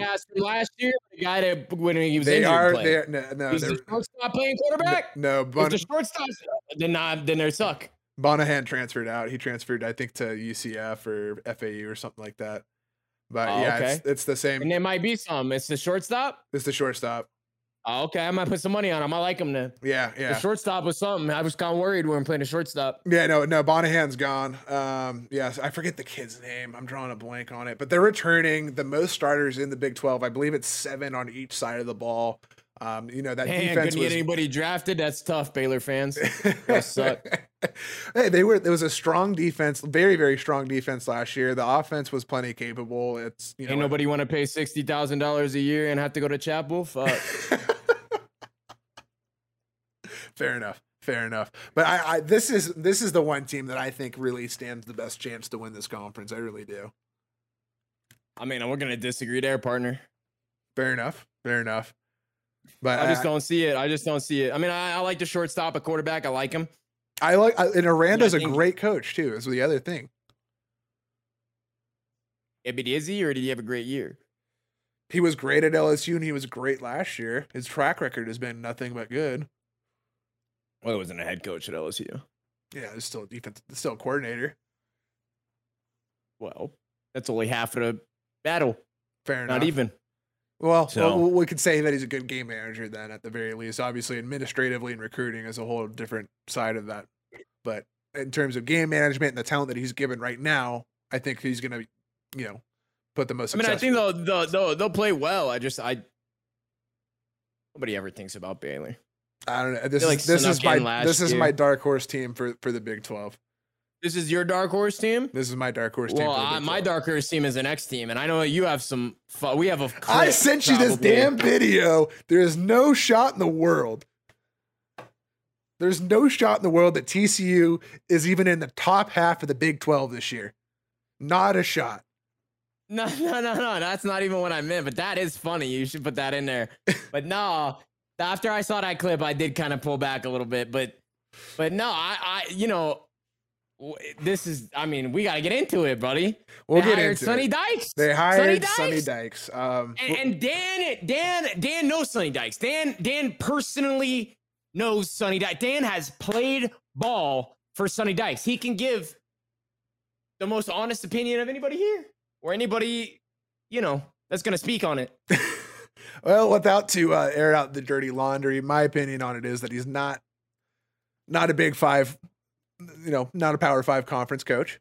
And his only success that he's had has been that, group of 5 schools, La Tech, SMU. I will admit what he did at SMU was very, very impressive. He brought that program back from the dead, absolutely. But I think that's kind of what his specialty is. I think he's a very, very capable and very, very successful group of 5 coach, but I don't think he knows how to manage, and I don't think he really knows how to effectively fully recruit, at these big schools. So you don't think he can keep up with recruiting, and you don't think he can the personnel jump for these big universities? He's landed bigger, big right? recruits. He's landed big recruits. I'm not going to say he hasn't landed big recruits. I just don't know if his recruiting strategy is the best. Well, listen, hold on. I don't know. Our audience probably doesn't know. But when I go from from SMU to TCU, do I get more staff? No, it's the same amount of staff. If you get more money, mandated by the NCAA? Yeah, exactly. Yeah, staff numbers are mandated by the NCAA. You're probably getting more money. You're probably getting more money for more quality. So I have more talented staff options. Potentially, I have the same number of staff. So why would it be any harder for him to manage? Because I don't necessarily think he hires the best assistants either. I'm not familiar with who the assistants are. Yeah, I'm not trying to air out laundry here, but that's all I'm going to say. All right. Well, let's move on to our last story here in the Big 12. Iowa State Cyclones, also another team that is. Wait, why are we moving on? I want to see what the fuck their goddamn fucking coaches are. You fucking cuck. That's crazy.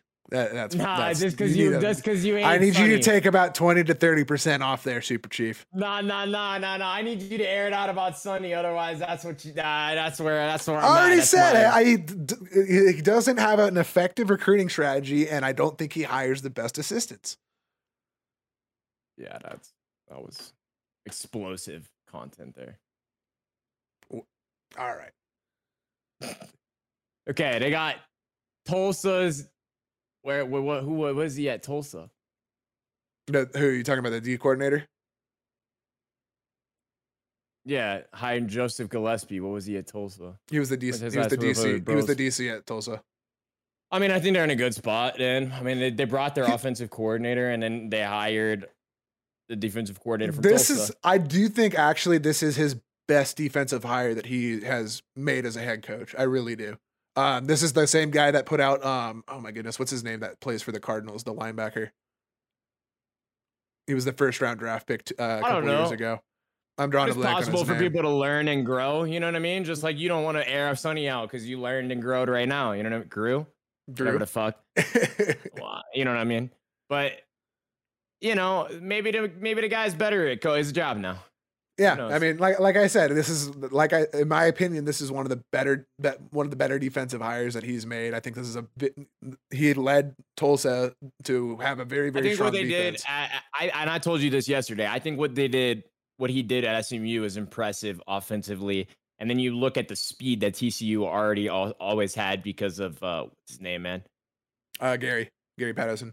Yeah, Gary Patterson. He always brought in a lot of speed on the team already. So, I mean, even if he doesn't recruit well or whatever, the talent he has the first 3 years is speed.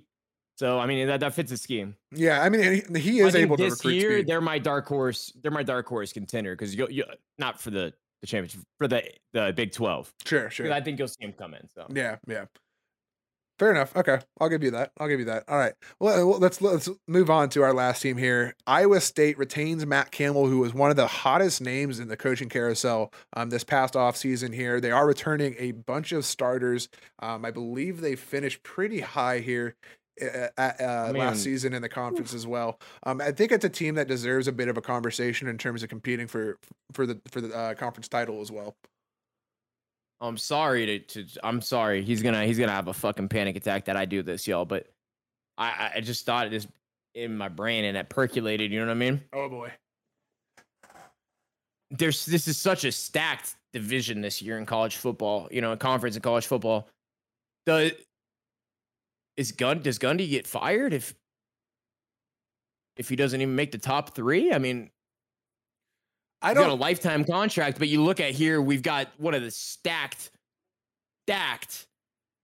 you know, I mean, normally they're not, the Big 12 is not thought of as that great. I mean, you look at this year, I mean, we've got it was a strong conference last year as well, and you got to consider. But out of nowhere, nobody wanted to admit it until halfway through the season. Exactly. And so this year, we're coming into the year with 6 solid teams. Yeah.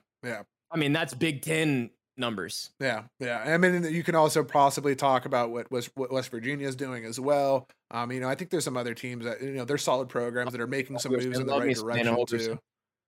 What's that? I said, I love me some Dana Holgorsen. I don't believe Dana's there anymore. They got a new head coach there now. I forget his name. Fuck me, man. You know what I mean? I love me some Matt Campbell. I do think that, and that's why I brought that topic up here, because I mean, I just think it's going to be tough for the Big 12 is going to be tough. Yeah. I mean, he builds gritty teams. They like to, run the football, you know, a decent amount. And the defenses that he constructs are hard-nosed defenses. Incredible. Yeah. And I think that's what we're seeing change in the Big 12 here a lot, and that nobody wants to talk about. And I'll talk about it, you know. And it's always the meme, you know. It's like Harden doesn't play defense, so the Big 12 doesn't play defense. Okay. Yeah. Well, Oklahoma State last year. The Big 12 defense is Oklahoma State last year, Baylor last year. I mean, what do we see in a Big 12 championship game? What won the game? What literally won the game? Was defense, yeah. Literally a tackle on defense won the game. Yeah. And before that, other defensive plays put them in that position to even for us to have to run that 1 yard. So, exactly. I mean, I think you're seeing the Big 12 shift to more defensive. I mean, I like to air the football out, don't get me wrong. But I think you're seeing a lot better defense be played in the Big 12, and that's something not talked about. And so with Matt Campbell returning so many starters and then being such a great defensive mind, I would watch out for Iowa State. For Iowa State, yeah. That's the other kind of dark horse team that I was kind of putting out there as well. Is that strong defenses that if they make right strides offensively, they're going to be able to compete as well. ACC time or what? ACC time. Let's go ahead and move it along to the ACC. Woo, starting that it banner off. look pretty. Oh yes, it does. Starting it off with Florida State University hiring Mike Norvell out of Memphis, a guy that built a very strong Memphis program the last couple of years. Lots of bowl berths. I like this hire. He's inheriting a lot of talent. I think he's going to be able to build a strong team. I mean, I agree. I think this Florida State team, we talked about this. They always have stacked talent on the team. Mike Norvell, fantastic coach coming into this program. I think they're going to have instant success. This is one of the easier conferences in college football. I mean, we just went from one of the more stacked. I think this is one of the more easy ones to win in. Yeah. And he's a great you got to worry offensive about the mind, Clemson, too. and I would worry about him in Clemson the first year. I mean, I'm not putting money on Florida State and Clemson. Yeah. I'm not saying that they're going to jump out and be a dominant force in the conference by any means, but I think in the long term this is a good hire. I think he's a really, really good offensive mind. I remember him coaching at Arizona State under Graham, I believe it was, and he was very, very effective. Put out a lot of great quarterbacks. Manny Wilkins, and I forget who they had, but Brock Osweiler as well was one of his quarterbacks. So he's put together some pretty good offenses. You just wanted to trigger the shit out of me. Huh? I know. But with Pac-12 talent, Pac-12, Brock was solid in God damn, I literally just had PTSD flashbacks to fucking Brock Osweiler days. Oh my God. Brock Osweiler, Tom Savage, and fucking who was the other guy? Ryan Mallett. That was my quarterback room at one point. Hellacious, some might say. Shit. Then I got Mr. Touchy and Mr. Giraffe.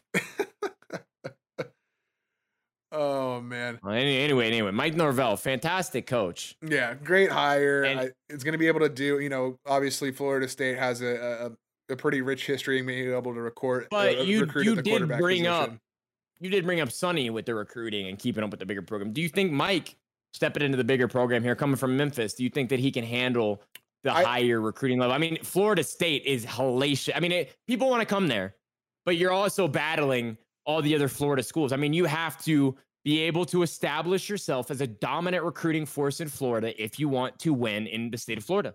Yeah, I mean, this is definitely the highest profile school that I think he's worked at so far. I think probably Arizona State's the only other one. He was definitely an effective recruiter at ASU. I think he brought in some pretty strong talent while he was there. I'm not quite sure what recruiting areas he was actually responsible for, although I know he was one of their more dominant forces on the recruiting trail, and they had some pretty strong NFL talent come through during that time. So I would like to think he'll be able to recruit while he's there. I don't know much about his recruiting statistics while he was at Memphis, but seeing what he did at ASU, I would like to think so.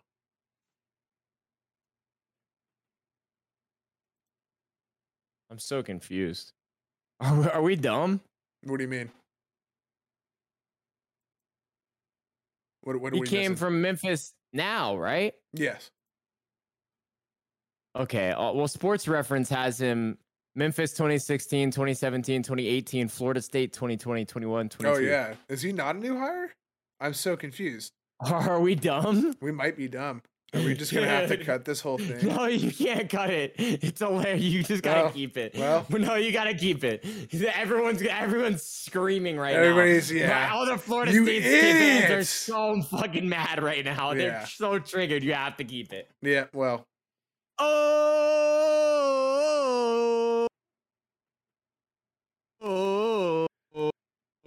All right, fuck you, Florida State. I don't care. We're moving on. All right, Clemson. Do we think Clemson gets back to national back up until relevance? later in the season? Florida State fans will do the chop whenever you get a win there. Yeah, exactly. When you guys break 500, we'll hit you with the chop, all right? God damn, if Mike Norvell's been there, they're fucked. Yeah, he's been there for a few years. I just saw the we were record. trying to give y'all a shot if you had a new hire. Yeah. If you got the same motherfuckers walking around, you're screwed, brother. Yeah, it ain't looking great. Oh man, Clemson, great. Man. Clemson. Is Clemson done? I don't know, man. I'm not a huge. Are they not Alabama? I don't. Is Dabo not him? Is he not him? I don't think he's Himothy. No, I don't think he's Himothy. I don't think he is. I've always kind of thought he's a little bit of a clown, but I don't think DJ is the guy that's going to be able to carry them there. I think they're losing Brent Venables is going to be a huge detriment to that team as well. You know what it reminds me of? Boyd. Taj Boyd. Or no, not Boyd. Not Boyd. Yeah, well, him too. But who's the guy right before Kelly? Kelly. Is that him? Kelly.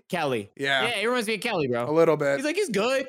Yeah. He's good at winning games. Yeah. But he's not like, he's not Trevor Lawrence. He's not him. Deshaun. Yeah, he's not him. No, he's not Trevor Lawrence. I mean that was the greatest recruiting, but I mean they're not recruiting like that anymore. Georgia, Ohio State, Alabama, like USC. They've got a lot more of the recruits. The Clemson. I mean, I could look real fast where they landed last year. Yeah, that's what I'm looking here. 2022 recruiting rankings for 24/7 Sports has Clemson sitting at number 10. So they did land a couple of 5 stars in this most recent class.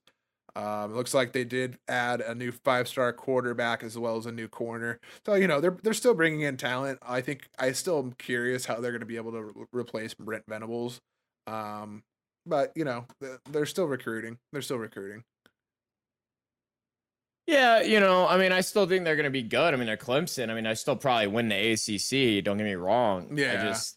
I mean, I don't know that they're still contending nationally as like, they're not them anymore, Yeah, I'm not going to pick them to be a college football playoff contenders. No, I mean, are you even scared? I mean, the ACC, the ACC's not even going to get a team in the college football playoff. I don't think so either. But none of these teams are going to end up undefeated, are they? I mean, no, I don't think so. Maybe Wake Forest, which we'll get to, but their strength of schedule is probably not going to. I don't know. I mean, we'll see. But I don't know. We got to talk about Miami first. I mean, first of all, can I just fucking Mario, bring it the fuck in, motherfucker. Bring it the fuck in. I'm so sorry for our listeners right now that can't see. I've referred to the banner earlier too. I'm gonna have to get used to that. But bring it the fuck in, Mario. Look at me in the fucking eyes. You took away the fucking turnover chain? Not part of the culture? Maybe you're not part of the culture, guy.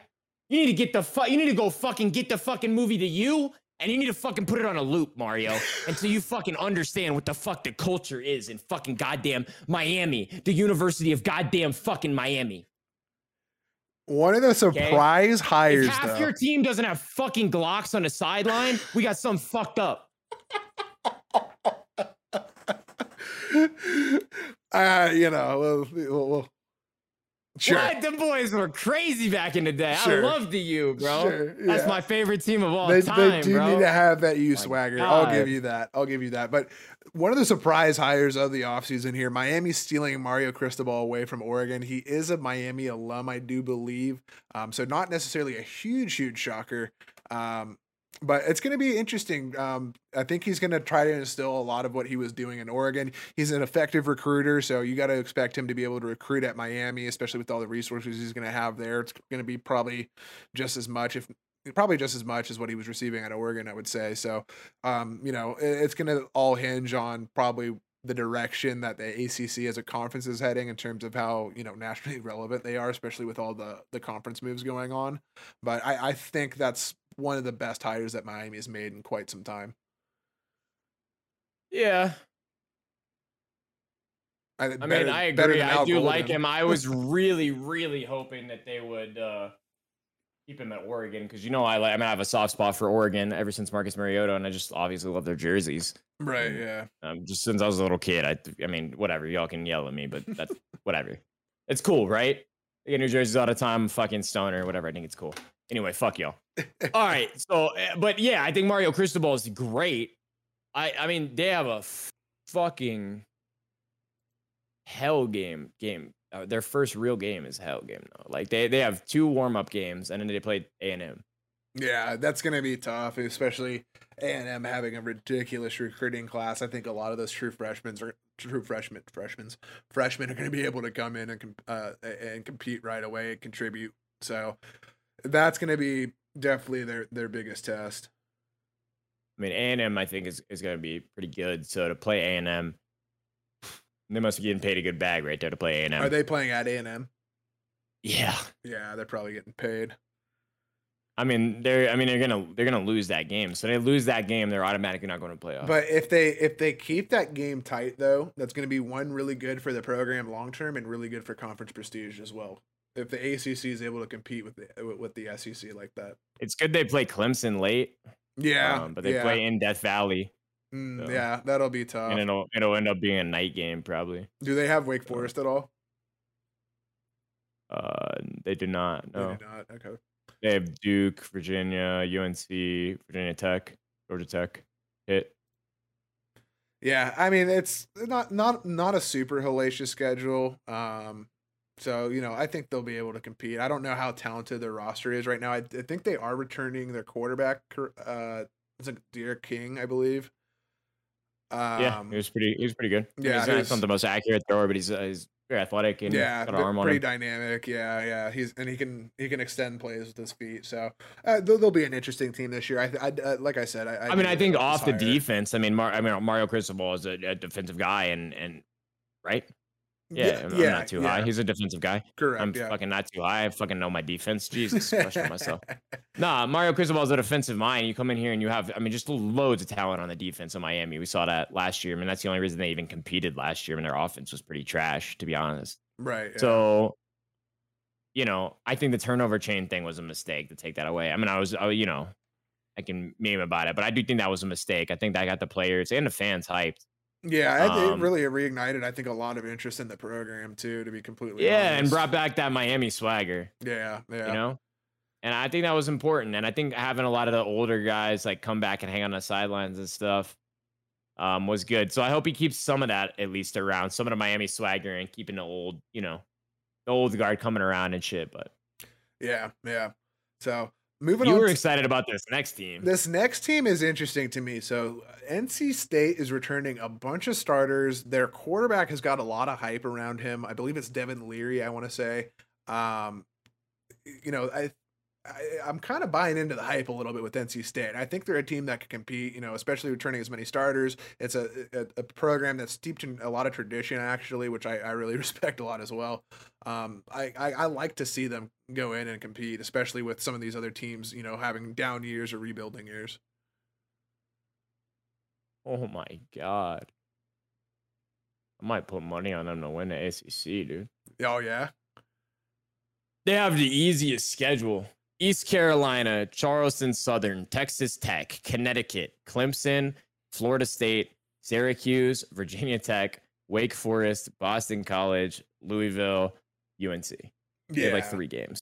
Yeah, I think the 2 biggest games they got is Clemson and Wake Forest.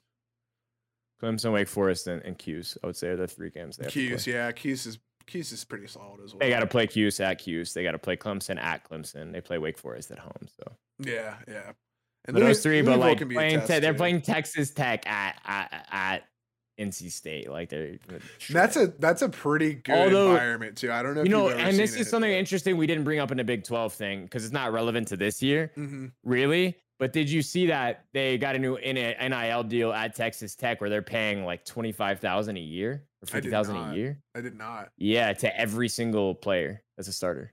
Interesting. So Lubbock sucks, but if they were paying me literally $50,000 a year guaranteed to go to Lubbock as a college football player, so they might be something to look out for in the future. But anyway. Oh, I interesting. think Okay. NC State could be a contender Yeah, this year in the my ACC. they're my dark horse favorite for sure. But my outstanding favorite is absolutely Wake Forest. I believe they are returning the We're in most. agreement here. What you're in agreement as well? Oh yeah, Yeah. we're in agreement here on Yeah, this I one. believe they're returning the most starters in the ACC. I believe 15 returning starters out of the 22. So this was a team that was the top team in the ACC last year. Stout on defense. They like to run the ball. They're a physical team, especially with this much experience coming back. I really like them to win the conference. I agree, and I think they have a good schedule here. I mean, they start off with I don't know who the fuck VMI is. I'm so sorry to the VMI fans. Virginia Military Apologies. Institute. You're fucking with me, right? Swear to God, Virginia Military Institute. Oh, you said Virginia. Yeah. I thought you said the Virgin Military. No. I was like, what? They're not allowed to fuck? All the military boys I know be fucking, Daniel. They be you know what I'm saying? Oh god. Enjoy that one for our YouTube viewers there. Man. But yeah, I mean, I think they're playing the Virgins game 1. I think that's great. You can say Virgins on YouTube, don't worry. They're playing a Virgins game 1. We can't say it on Twitch. Fuck Twitch. Twitch. I know. Playing Virgins game 1. They're playing Vanderbilt. I mean, that's easy. Liberty is kind of something, but they're playing Liberty at home. Without Malik Willis now too. What? And no, Liberty doesn't have Malik anymore either.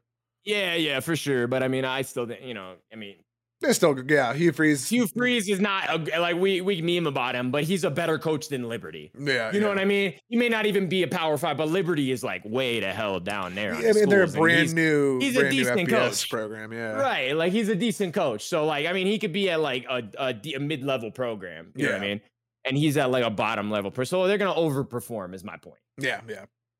But they have Clemson game 4. That's the game to watch out for. They do get to play Clemson at home, Daniel. So do you like Wake Forest, Clemson game 4 at home? I do. Especially, I think it honestly might be better for them to play Clemson early in the season with DJ. I agree. Especially not letting DJ get settled into in the season. So like I said, I like their defense a lot. If they can get after DJ, force some turnovers, I think they win that game. They do have to play NC State at the end of the season, 4th game from the last. And that year could be the game to look out for. That could be the game to look out for. That could be the ACC. I mean, they could actually play twice, right? With the ACC, or no, because they're on the same side.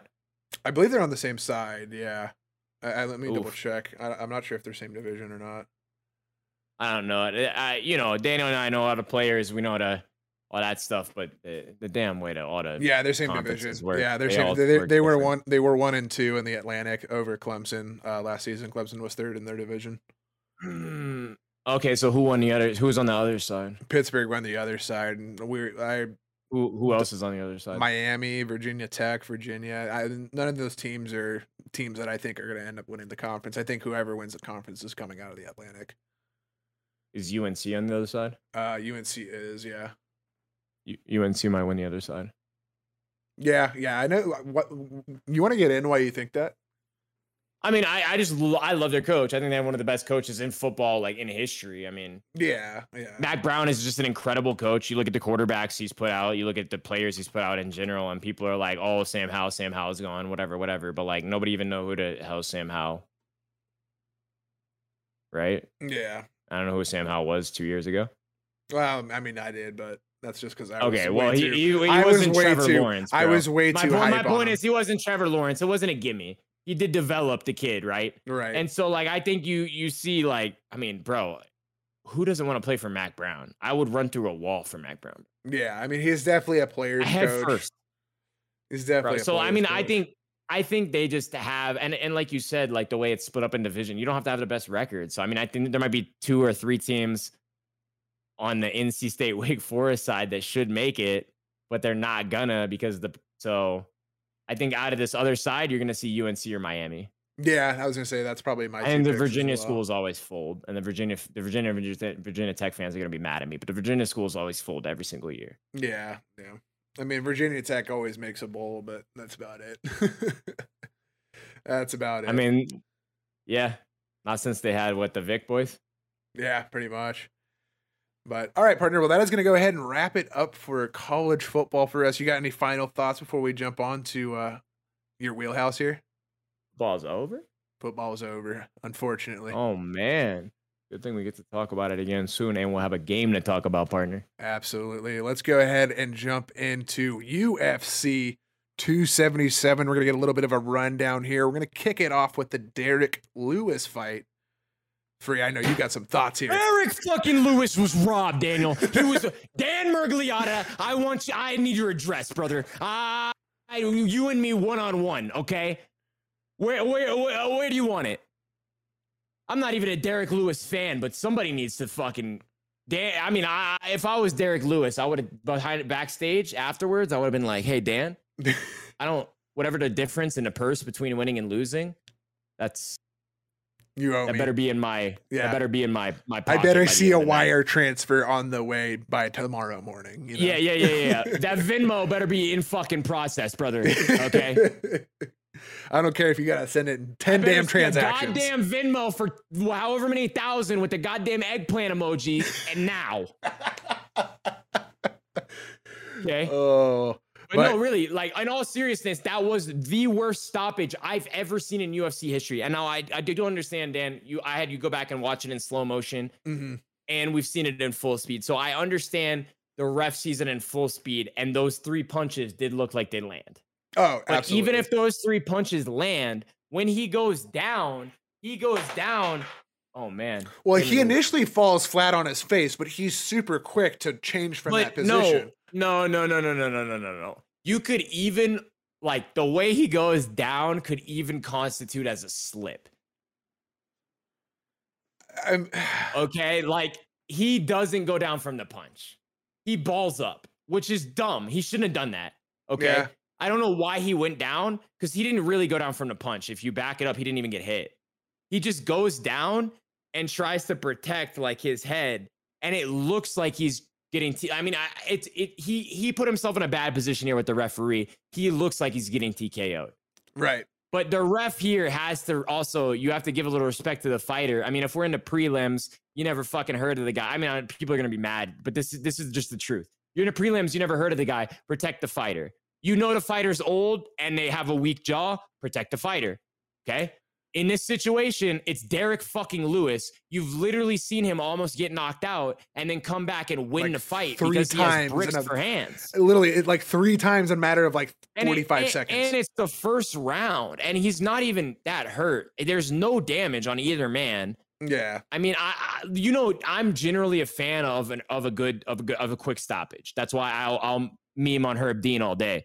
But like, I literally saw a fight earlier today, Dan. This is funny as shit. I saw a clip on YouTube earlier today, and the dude was getting the hell beat out of him for like 30 seconds, knocked out. And I go, this must be a Herb Dean fight. And the camera pans, and it was Herb fucking. I swear to God, dude. You are usually on point with the Herb Dean fights. I ain't gonna lie. Anyways, yeah, that's why I was so surprised that like Dan Murgliata is usually a pretty good ref too. Yeah. For him to fuck it up was pretty surprising, but.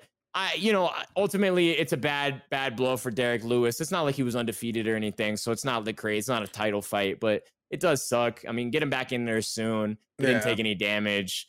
Everyone wants to see him again. He's old. Get him back in there in 2 months and let's see him fight again. Yeah, it should be a quick camp. He should be able to get back in there. Like you said, he didn't take much damage, so he should be able to turn around and get back in shit. Nah, I hadn't actually checked the medicals. It's my bad, but I don't think he got a medical. So yeah, I don't think so either. But all right, well, let's go ahead. This next topic. This next one. Flip the topic bar. Moreno wins the interim belt over Kai Kara France. The sub one there, yeah. That which this Kai France fight. This was an amazing fight. Now I'm gonna be honest. I somehow didn't know much about Kai France. He's pretty relatively new into the UFC, I believe.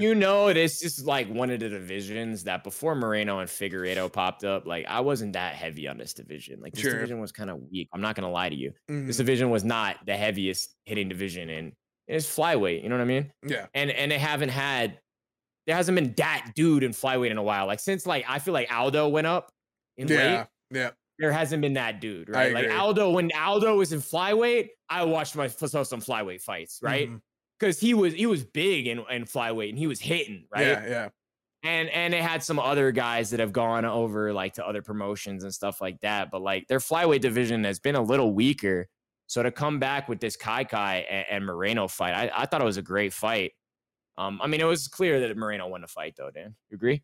I agree. I agree. I mean, it was a pretty convincing fight. He seemed to be kind of control the pace the entire fight. He was, you know, the boxing. The he boxing just had him was, outclassed with the boxing. The boxing and was I mean, there. Moreno's an absolutely he's probably top 5 boxer in the UFC. I would agree. I would agree. And then Kai, you got to give Kai respect because he was able to stand in there and do some boxing himself, and he definitely left some damage on Moreno. And they went the distance. Yeah, and absolutely, they went the distance. Great I mean, it was a great fight. But yeah, I mean, it just sets up one of the most exciting fights possibly of all time. Moreno Figueiredo 4. Thoughts? And I brought this topic up. Is this the most exciting? Is Moreno versus Figueiredo 4 in Brazil the most exciting UFC matchup of all time, Daniel? Is that better than Diaz McGregor? That's 2 and 3. That's the only other one that I can think of would be. It would be Diaz McGregor in terms of like actual fight. No I think there's less public buzz. 4 times. I think there's less public buzz. No one's ever fought 4 times. But for fight fans, I think this is one of the biggest like buzz fights. No one's ever fought 4 times. Ever. Yeah, exactly. And they fought in Mexico. And it was crazy. Yeah, and now they're going to fight in Brazil. For Figueiredo home turf. Which is Figueiredo's home turf. And Brazil fights go insane. And the way they made the fight was fantastic to make it live right there. Yeah. Oh, yeah. And the show of respect. I mean, it was just from start to finish, that whole fight and the whole post interview and everything was just everything you could have hoped for out of the Moreno fight. And it sets up a phenomenal fight in Brazil. You said that's the only matchup you could think of that would rival this? Silva Jones, Gustafsson Jones, DC Jones 1 and 2. It's the first one that came to my mind. Some of the GSP fights back in the day. I was gonna say GSP's probably got some fights in there too. Yeah. I mean, there's been some absolute, but, and I will say all the boys who were in cord for Figueiredo Moreno 2. Mm-hmm. And I mean, y'all lost it. Remember we were like, because and admittedly, I know the most technical stuff about fight. Like Dan's played a lot of football. I've admittedly I've played football like 2 years of my life. I was a wrestler, jiu-jitsu, boxing. I've done a lot of stuff like that. I've never fought MMA, but I've done a lot of the sports that go into MMA. So I understand a lot of that stuff. Well, I knew it was going to be a good fight. And I told you boys when they walked out, I was like, this is it. Remember? Oh yeah, and that turned out to be one of the greatest fights ever. Best fights that I've ever watched. Wei Li versus Rose 1. Oh yeah, that's man. Who I gotta look more at that event that they're going to be doing for Moreno Figueiredo 4. I don't know if they've announced more matchups for it yet. I do think this is still one of the great. No, I don't have stuff for that card yet. They said they're fighting in December. No, I don't know why I thought they said. I don't know why I thought they said earlier than that. Nah, December. Moreno will have to take some time off because he had a full fight and they did take some damage. So he'll have to take 2 to 3 months. They always have for any of y'all that don't know, like a lot of them, they get examined by a doctor right after the fights. They have a doctor backstage. They get examined by a doctor, and the doctor is like from the state organization, not from the UFC. And the doctor has to determine the extent of their injuries and how long they have to sit out. So like Derek Lewis didn't take any damage. He probably got no medical. But then like somebody who took a pretty decent beating, like you got a broken orbital, you might have a 6-month medical. So I'm not sure with Moreno. I can look it up here while you talk. I think this is one of the greatest fights, if not the greatest fight. I'm the most excited for this fight. Oh, dude, we're getting screamed at by MMA fans right now. All my MMA fans are screaming at me. Khabib and McGregor. Oh yeah, yeah. I mean, is this is not bigger than Khabib and McGregor? I wouldn't say so, no. But in terms of, but even though I'm a huge Nate fan and those fights were massive, I think this is bigger than the Nate fight. Yeah, but I think this is also just because this one doesn't have the same public buzz. Like, because McGregor always drew like the larger than just UFC fans buzz, where I think Moreno and Figueiredo are a little bit more limited to the scope of people that are more into, the UFC. Yeah. 2 seconds here. I found the page, but they're got all the prelims. Yeah, Moreno suspended for 45 days. Kai France suspended for 30. So he's got to sit out for at least 45 before he can take another professional fight. Obviously, they're not going to rush him back. So they'll still take it easy for like what they usually do is they'll go take it easy for a couple weeks. You know what I mean? Mm-hmm. And then they're always training, always. Right. But, it's like when the football players go to Cabo, they're still training in Cabo. So Right. they'll take it easy for a couple weeks, and then they'll go back into a maintenance. No, they'll go back into a maintenance, and then the camp is like 8 to 10 weeks. Like you're not gonna start a camp this early, so they'll go back into a camp later. They'll just start a prep now, which is just maintenance and stuff. You know what I mean? A camp is more focused, so then they'll look back at their opponent and exactly what they're gonna do. Sure. Nunez and Pena got the same here, 45 and 60. So okay, nobody too bad of a med there. Derek Lewis got 30. So see, he could fight again, and I will put him back out there in 2 months. Yeah. But this Moreno Figueiredo fight, I mean, I can't wait. December. It's gonna be fun. And it's during football season. Normally, we talk about this. Normally, the biggest UFC fights are during the summer because there's the least amount of competition. Like right now, we have great UFC because there's no football, there's no hockey, there's no basketball. There's literally just baseball. Mm-hmm. And it's in the middle of the long baseball season, so it's not super compelling. TV and UFC's at night, so It's like the pay-per-views, the big pay-per-views. So exactly. Let's get into this last one though. Last one here. Nunez defeats Pena in their second matchup. We talked a bit about the fight, but this was probably the worst fight of the three. Yeah, I think Pena, she had some, decent submission attempts, but never really got. Derek Lewis fight at least got me up off my feet because I was screaming at the ref and shit. But this fight was just like it was frustrating. It was frustrating more than anything to watch because Pena put herself in position to potentially be successful a bunch of times, but just never quite got close enough, and it just felt so Nunez dominant just about the entire fight. What you think that the submission attempts? You think that she was in a position there? I thought there was 3 of them. I thought there was 3 of them. We can argue that all day. There was between 2 and 4 submissions that she could have locked up. Yeah. That between 2 and 4. Dan thinks there was 3. I'm 2 to 3. 2 to 3. Mm-hmm. So that armbar she should have had. I don't think she had the Kimura lock. No. I don't remember what else she had. I think there was a triangle that she almost had. Yeah. But like she should have had a tap. She also just sat on her back here too much, and she's just not as good of a striker as Nunez. Yeah. And I mean, it wasn't even close. Hawk, I was surprised that Nunez was so easily ready to let that fight go to the ground because that's where she was giving up the most damage. I mean, she was definitely getting in some damage as well. She was just seemed to be most successful on her feet. And she looked 20 pounds heavier. Yeah, but it just seems to me, at least, that she was having more success on her feet. Fucking huge. I don't know how she cuts to a weight below this. Yeah, but like she looked fucking huge. Yeah, and she was cut down too. She cuts to a weight. She fights to it. Her other belt's a weight below this. No, I know. So I don't know how, but she looks like she did a big cut for this. Yeah, like she's huge. Mm-hmm. She was way bigger than Pena. Yeah. And on the feet, Pena couldn't do anything. I mean, Pena needed to clinch, like her coach said. Our good buddy Hawk, is trying to learn a little bit more about MMA there. We'll have Hawk on the shoulder sometime. Busy with the Air Force there, keeping us all safe right now. But he was asking me, he was saying, why doesn't she get a new striking coach? And I said, well, she did just get a new striking coach. She didn't listen to the striking coach. She was she has a new coach who specializes in striking. Yeah. He was in the corner and he said, clinch, come up the middle, clinch, come up the middle. She clinched maybe twice. Yeah. And that was, I think, the place where she had the most success. Yeah. I mean, she was content to go to guard, and I'm not really sure why, because I understand that there's some danger from guard, but I mean, still, as much as guard is an okay place in jiu-jitsu, I think anybody in jiu-jitsu would tell you that they would still rather be on top. Right, yeah. You would rather be on top anywhere else but someone's guard. I mean, still you could pass in someone's guard, but I mean,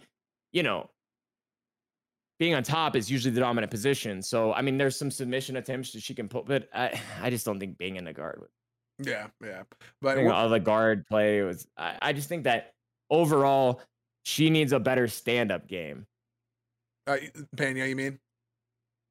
Yeah, I Yeah. mean, she couldn't stand with her at all, and if she can't stand and bang with her at all, she's not going to be able to. Yeah, But I mean, she's not gonna be- maybe she's reached her potential. She's 32. She has a new striking coach. I mean, but maybe she hasn't had enough time with the striking coach. So yeah, we'll yeah. see. We'll see. It'll be interesting what to it- see if they get a rematch. What it makes it interesting for me, partner, is like, what does this mean about women's fighting? Like, Mhm. is this taking us back to the Ronda Rousey days? Because we've had some good women's fights, and now we're back to this. Like, are we on this? I think that these fighters are consistently more technically proficient than what we were seeing in the Ronda Rousey days, at least in my opinion. I think that's we're seeing, true, but I think mean, we're from seeing consistently better jujitsu. I think we're seeing, in all the disciplines really. I think that that level of competency is becoming higher and higher in the women's side. Absolutely. It's just the drop off between 1 and 2. Are we back to where we were in the Ronda Rousey days where no one can compete with her? Can anybody compete with Nunes here? I want your opinion, and then I have an opinion, but I want you to go first. I think potentially, but we see this in a lot of divisions from time to time. I don't think this is exclusively a women's thing. I mean, I think we've seen this with a bunch of divisions through on the men's side throughout history. So I think is she going to sit at the top there? Yeah, I think it's going to be a similar situation to Volkanovski, where it's like, okay, who's gonna be the one that beat him? But eventually, I think she'll get dethroned. Yeah, I mean, I agree with you there. The thing I think is interesting is it does, like, when you watch it, it's easy to get that overreaction. Man, this is like women's fighting again. Yeah. But then I went and I pulled the roster up, and actually, it's just these bottom 2 divisions. So she's the only featherweight. Really? She's the only featherweight listed on the UFC website. Interesting. So dummy championship, big championship. I said it for you. There you go. And then in her division, she's got Juliana Pena, Ketlin Vieira, Holly Holm. Misha Tate is all the way down to like 11th. I don't know how that happened now, but Misha Tate must be too old. But yeah, I mean, just it's like there's nobody really in that division. But if you go up, I mean, Shevchenko, that division, honestly, too, I think is bad. So I think there's that the women. I don't know, man. I don't know. I don't. And if you're going to talk about like the way that the rankings are built, I think saying it's close to the Ronda Rousey days may not be entirely far off. But I think, like I said earlier, I think the level. I think some of the weights are lacking here, but I think the women's straw weight is absolutely putting on. Yeah. The strawweight's incredible competition here. Mm-hmm. I mean, Carla, Rose, Zhang, you got a Mackenzie Dern, Yen, Jessica Andrade. I mean, this division is stacked. Amanda Ribas, this division is stacked, okay? But then Shevchenko sits on top of one division, and you got like Lauren Murphy. Didn't they already fight? Like, yeah, they got a lot of Lauren Murphy. I love Lauren. Shout out to Lauren. Big she trains at Denver, doesn't she? No, she trains at where I used to train at, Gracie. Oh, that's right. Like the exact Gracie I used to train at. She trains at that exact Gracie. I'm pretty sure. So, now shout out to Lauren. Big shout out to Lauren. But like, and it's just like it's hard. You know what I mean? Like we need. I think they need to go poach some of these lower women from some of these other promotions. They lost like Cyborg and some of these other like big women that they had like promotional names. Yeah, they definitely. Strawweight's exciting, but out of strawweight, they gotta light it up a little bit, you know. Yeah. Women out there, if you do MMA out there or you do martial arts in general, come on. If you flyweight weight, you bantamweight, you featherweight, get out there. Get out there and do the fighters. We need it. We need it. Go punch somebody in the mouth, make some money. All right, Free. Well, any closing comments here? Closing thoughts? Man, I got one comment always, partner. Always got one fucking comment. I just want to let everybody out there know. You know what I mean? Hold on. I want everyone out there to know. Stay on the weed. See you next time, baby.